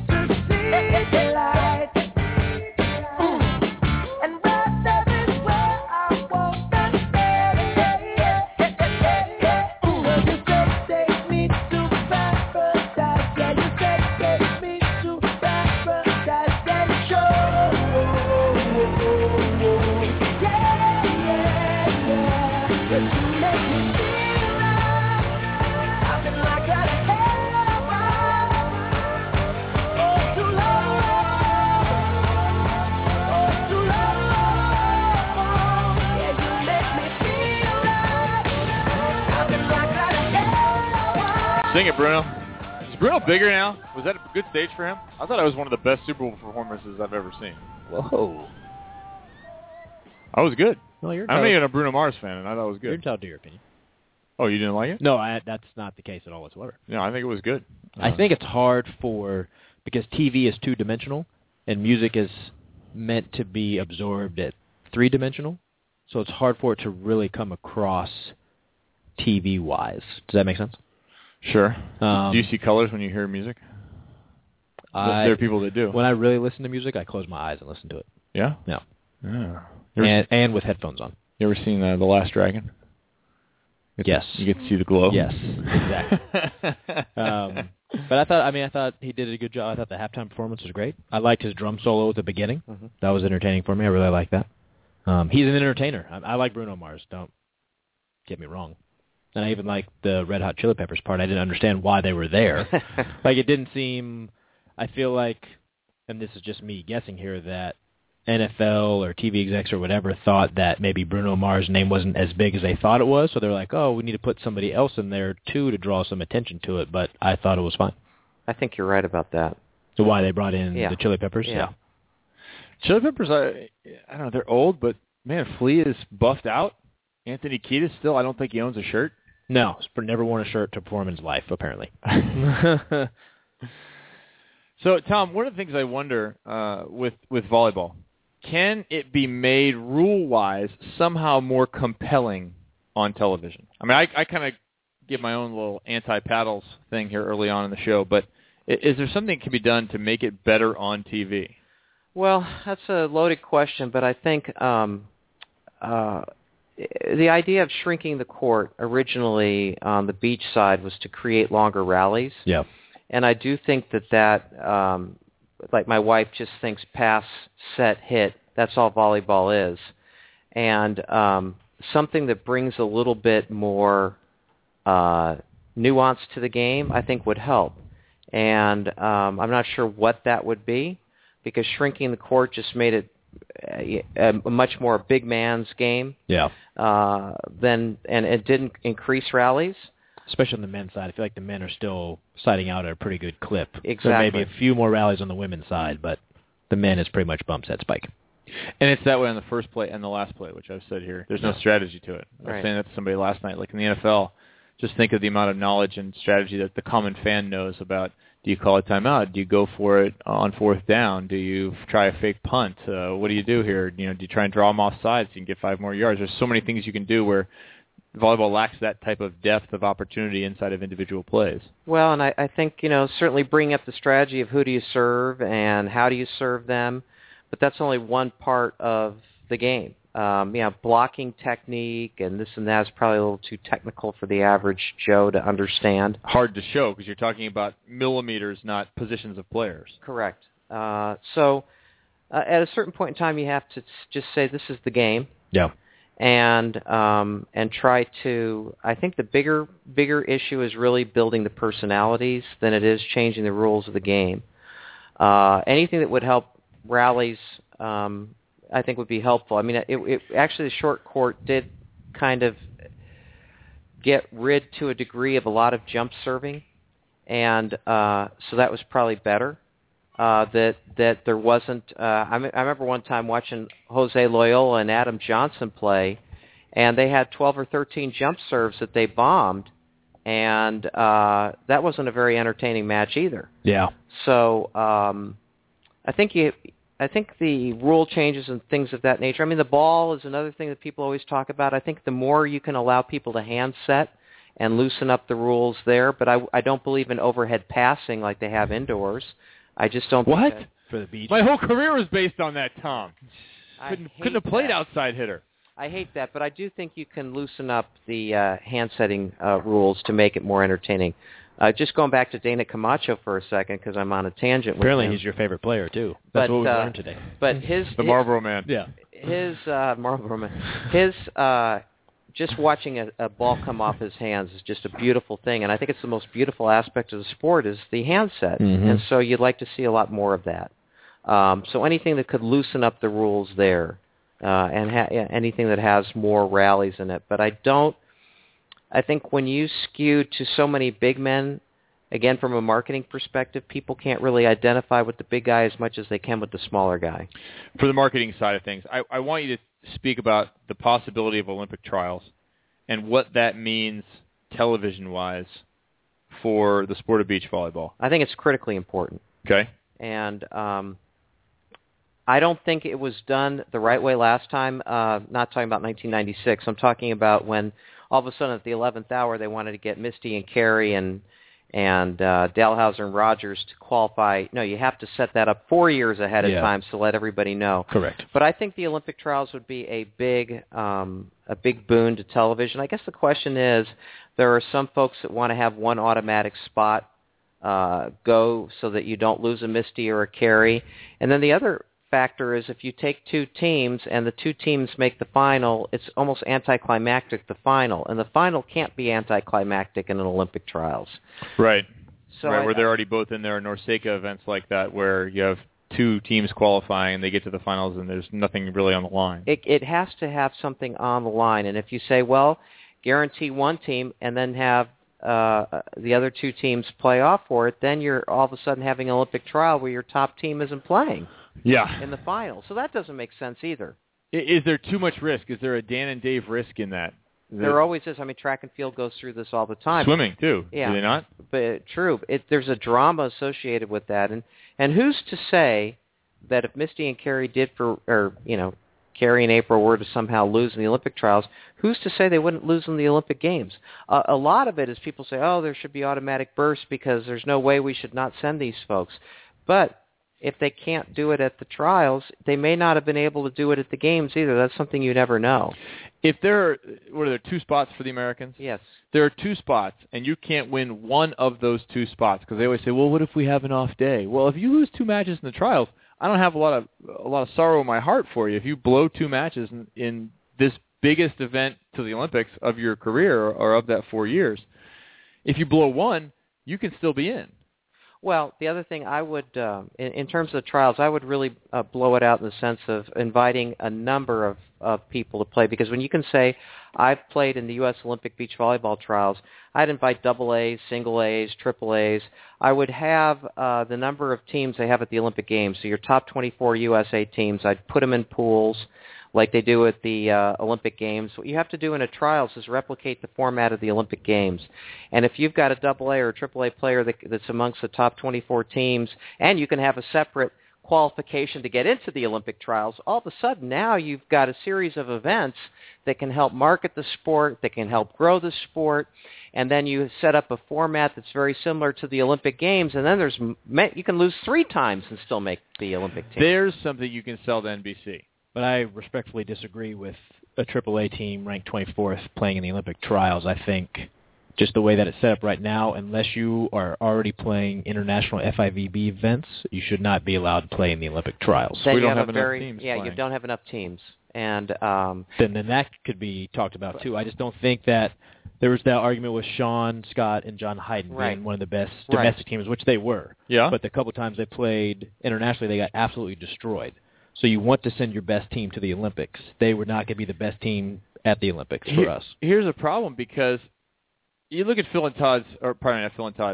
and Rosie's season last year.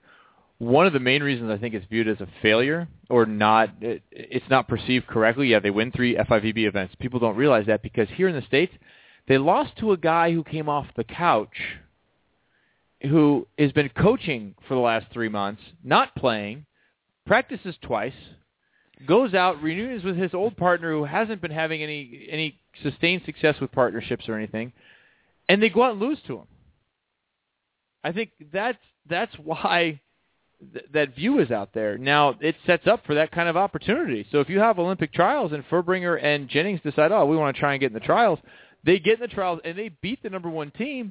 Well, if you're the number 1 team, you can't dump it to a guy who's coming out of standing around 3 hours a day and doing office work the other 6. True. So that's good for the Olympic. You can't do that. That's good for the trials. And then let's say they make the Olympics and go uno dos, or if they make it Apparently, they're capable of beating the team that has won the most FIVB tournaments in the world. They're going to have some level. They beat them twice in that tournament, did they not? I also... Yes, they did, actually. So, yeah, you're right. Come on. But, you're right. But there's also another point, and it may be a subtle one, but they weren't using the FIVB ball, and they weren't playing, with respect to FIVB protocols.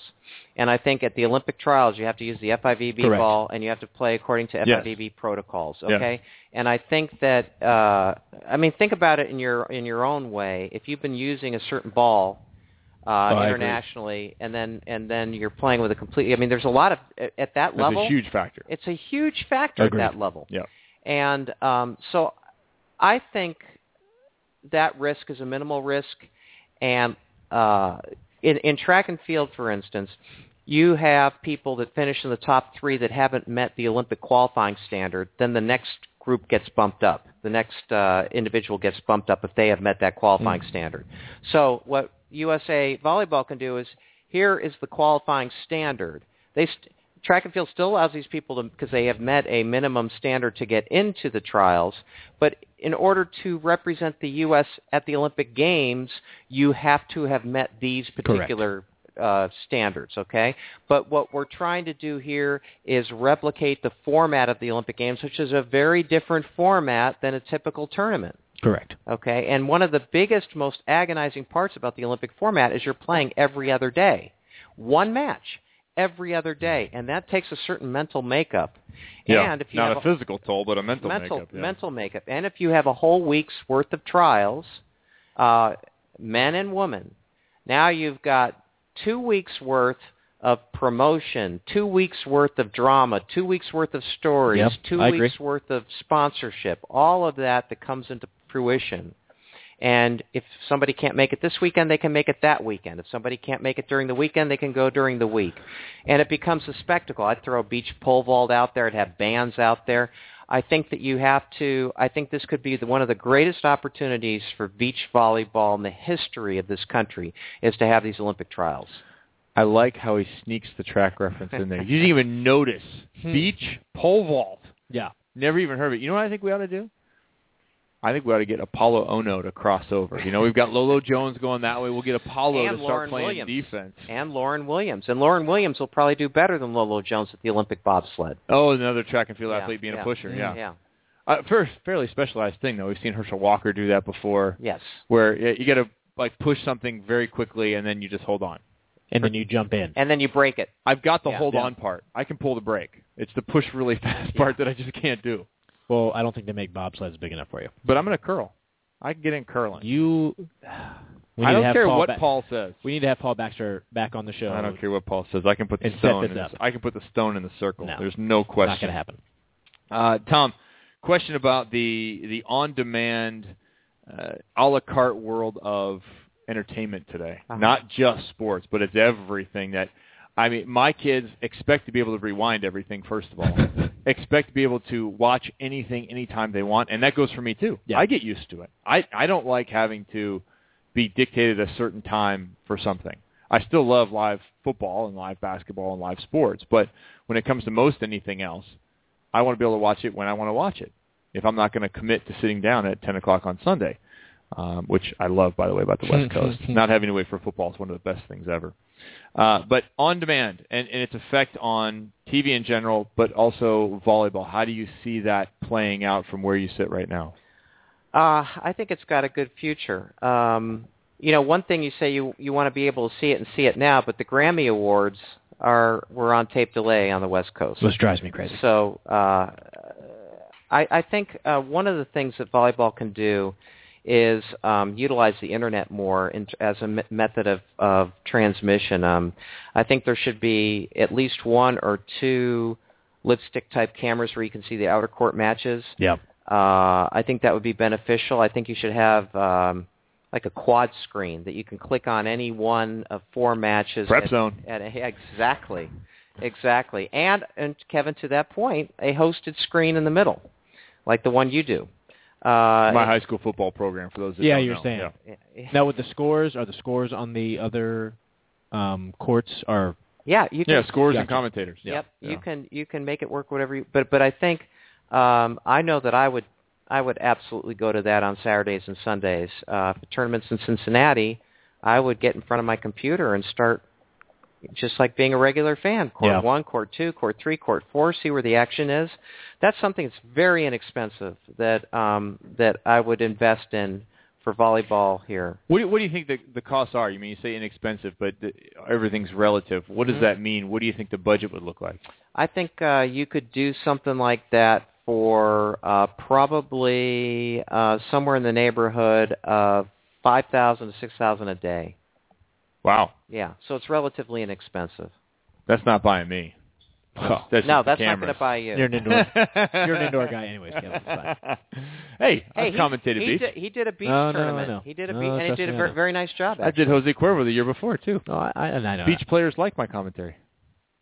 I've had compliments from players. Not on the show, though. Well, I play devil's advocate on this program. I mean, I'm not really playing me. I'm somebody else. $5,000 or $6,000, that's doable. Tom, we've had a lot of folks ask over the years about the AVP Classics. Ah, yes. And that you put together, for those that don't know, put together Chris McGee as the host, and say the 4 guys who were involved in whatever particular match. Except for Kent Steffes. Yes. Kent Steffes would Kent not was show. MIA. He's the white whale. Yeah. Now, we've had Kent Steffes call this program several times over the years. He's made our intro, in fact, many times. But, yeah, you put together a host, 4 players who were involved in a match, and you watch the match and you get commentary in between. Who was the person who thought of that idea? How did it come together? And how did it fare as far as a piece of programming on TV? I thought of it, and what gave me the idea was the Mystery Science Theater, or where 3000, right, where you would have some people comment on a movie and everything of that nature, and so I thought it would be interesting to do the same thing because people always harken back to different eras in beach volleyball and different matches. And I was able to go to the USOC and get the Olympic match from 1996, the gold medal match, which was helpful. It was very well received within the volleyball community, almost like a cult classic. Mm-hmm. It didn't really generate a lot of ratings amongst the average fan, but I know that I got more comments from that than probably any direct comments than just about anything else we did.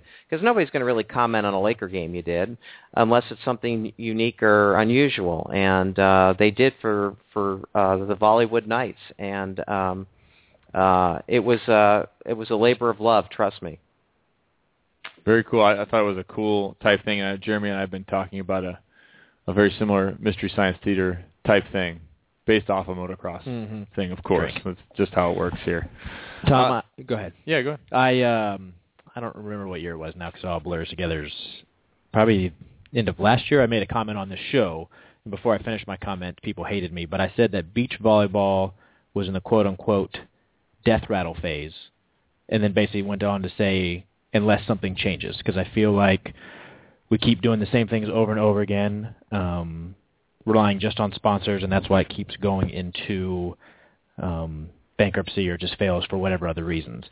Are you concerned about the sport as well, or do you feel like it can sustain and have a viable future? I'm very concerned about the sport, and that's why I really want to make sure that the overhead costs are kept low. Because if you can keep those staging costs and the time buys and all that other stuff that you just can't do,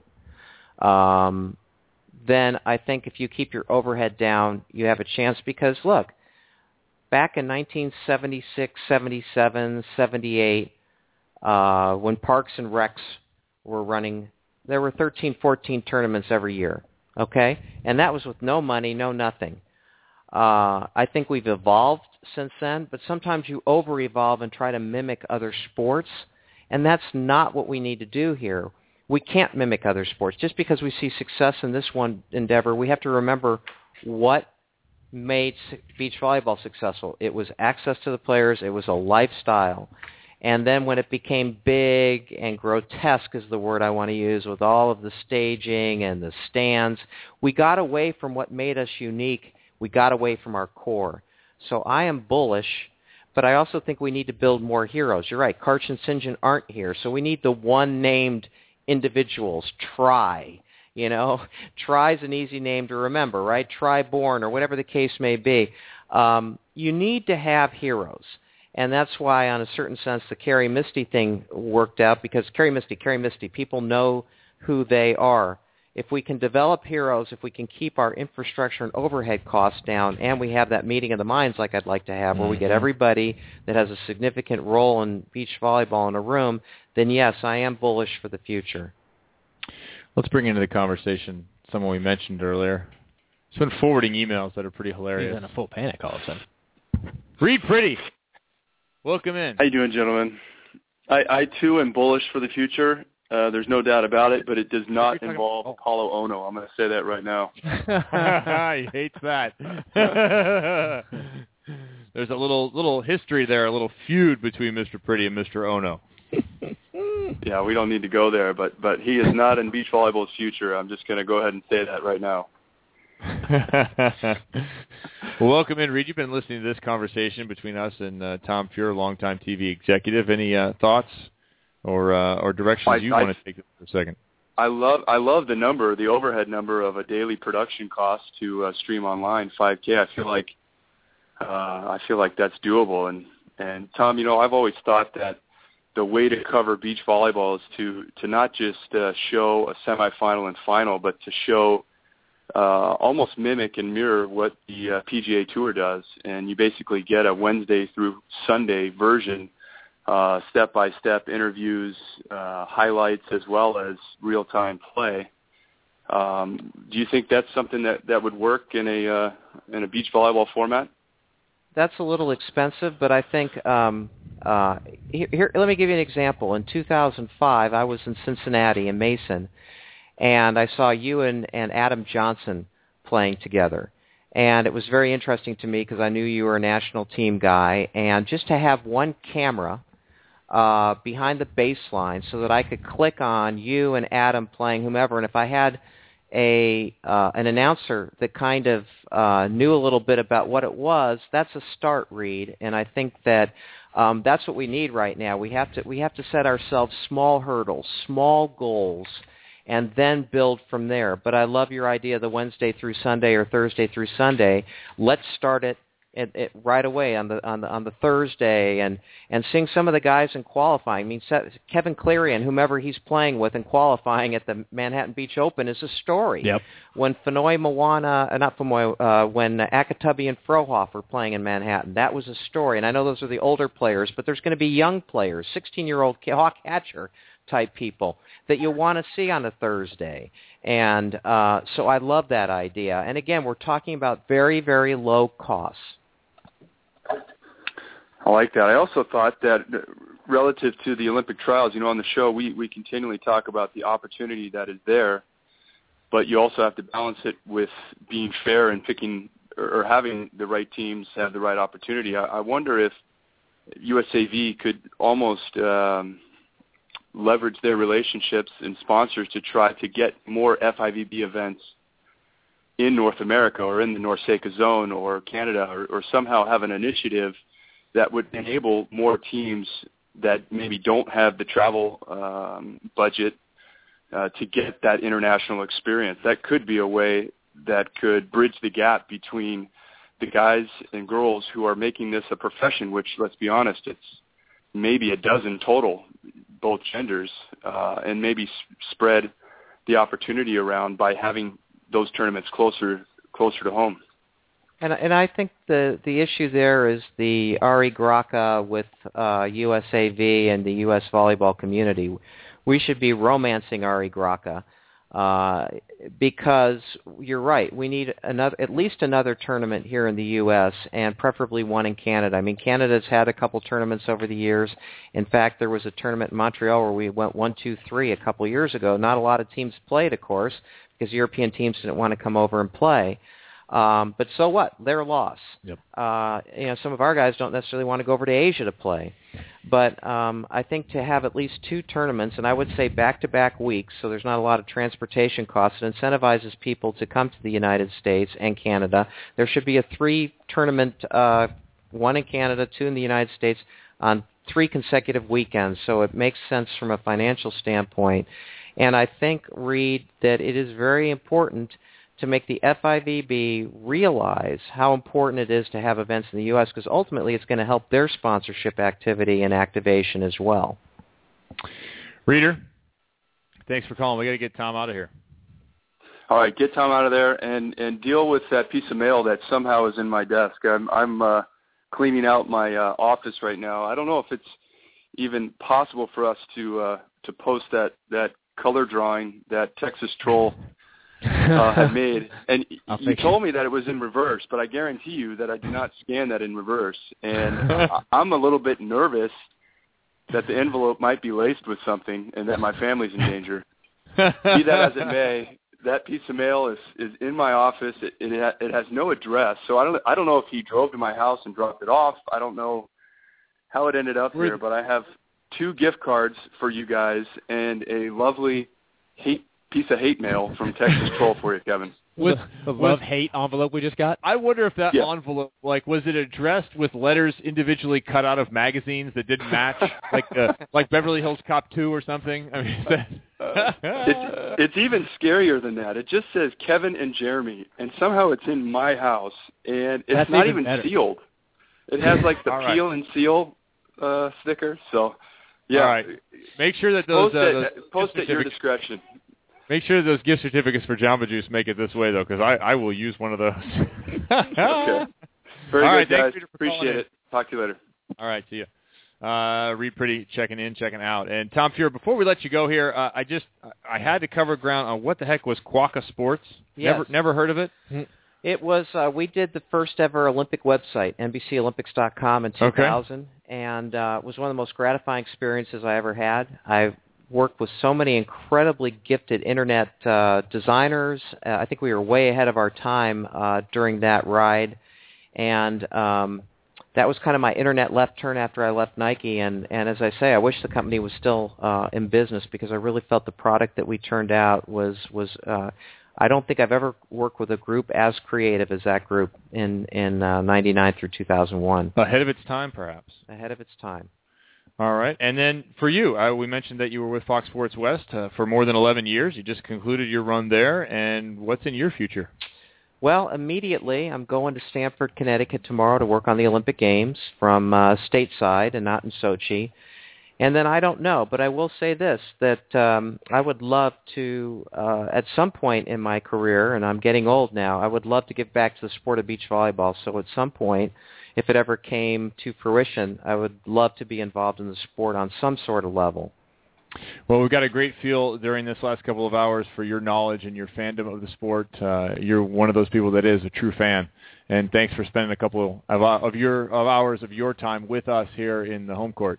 Thank you. And tolerating our inside jokes and ridiculous humor. And Jeremy, we'll talk about your racing experience next week. We can hold hang on. I'll post a that few looked more like photos. Irwindale. Is that Irwindale? It was Irwindale. Yeah, you're in the Toyota Challenge or whatever it was. I think Toyota runs that. Yeah. Was that a Groupon? No. Oh, it was a birthday gift that I got about 2 years ago that I hadn't used as of yet. And now, when you want to be a stock car driver, don't you? I got passed once. What? In the first few laps. Okay. And then after that, I passed everybody. Like four of us on the track. We'll hear more about Jeremy's Cale Yarborough days that are going to come up here. He has to learn who Cale Yarborough is first, but then he'll be on board. Thanks for being on board here with the Net Live. We appreciate you listening. If you're getting this podcast during the week, enjoying that, email us, thenetlive@gmail.com. If you have anything to say, comments on today's great show with Tom Feuer. Thanks to Rob and Jay for being a part of the show, and thanks to you, the listener. We'll see you next week with more Net Live. Her eyes make the stars look like they're not shining. Her hair falls perfectly without her trying. She's so beautiful, and I tell her every day. Yeah, I know, when I compliment her, she won't believe me. And it's so sad to think that she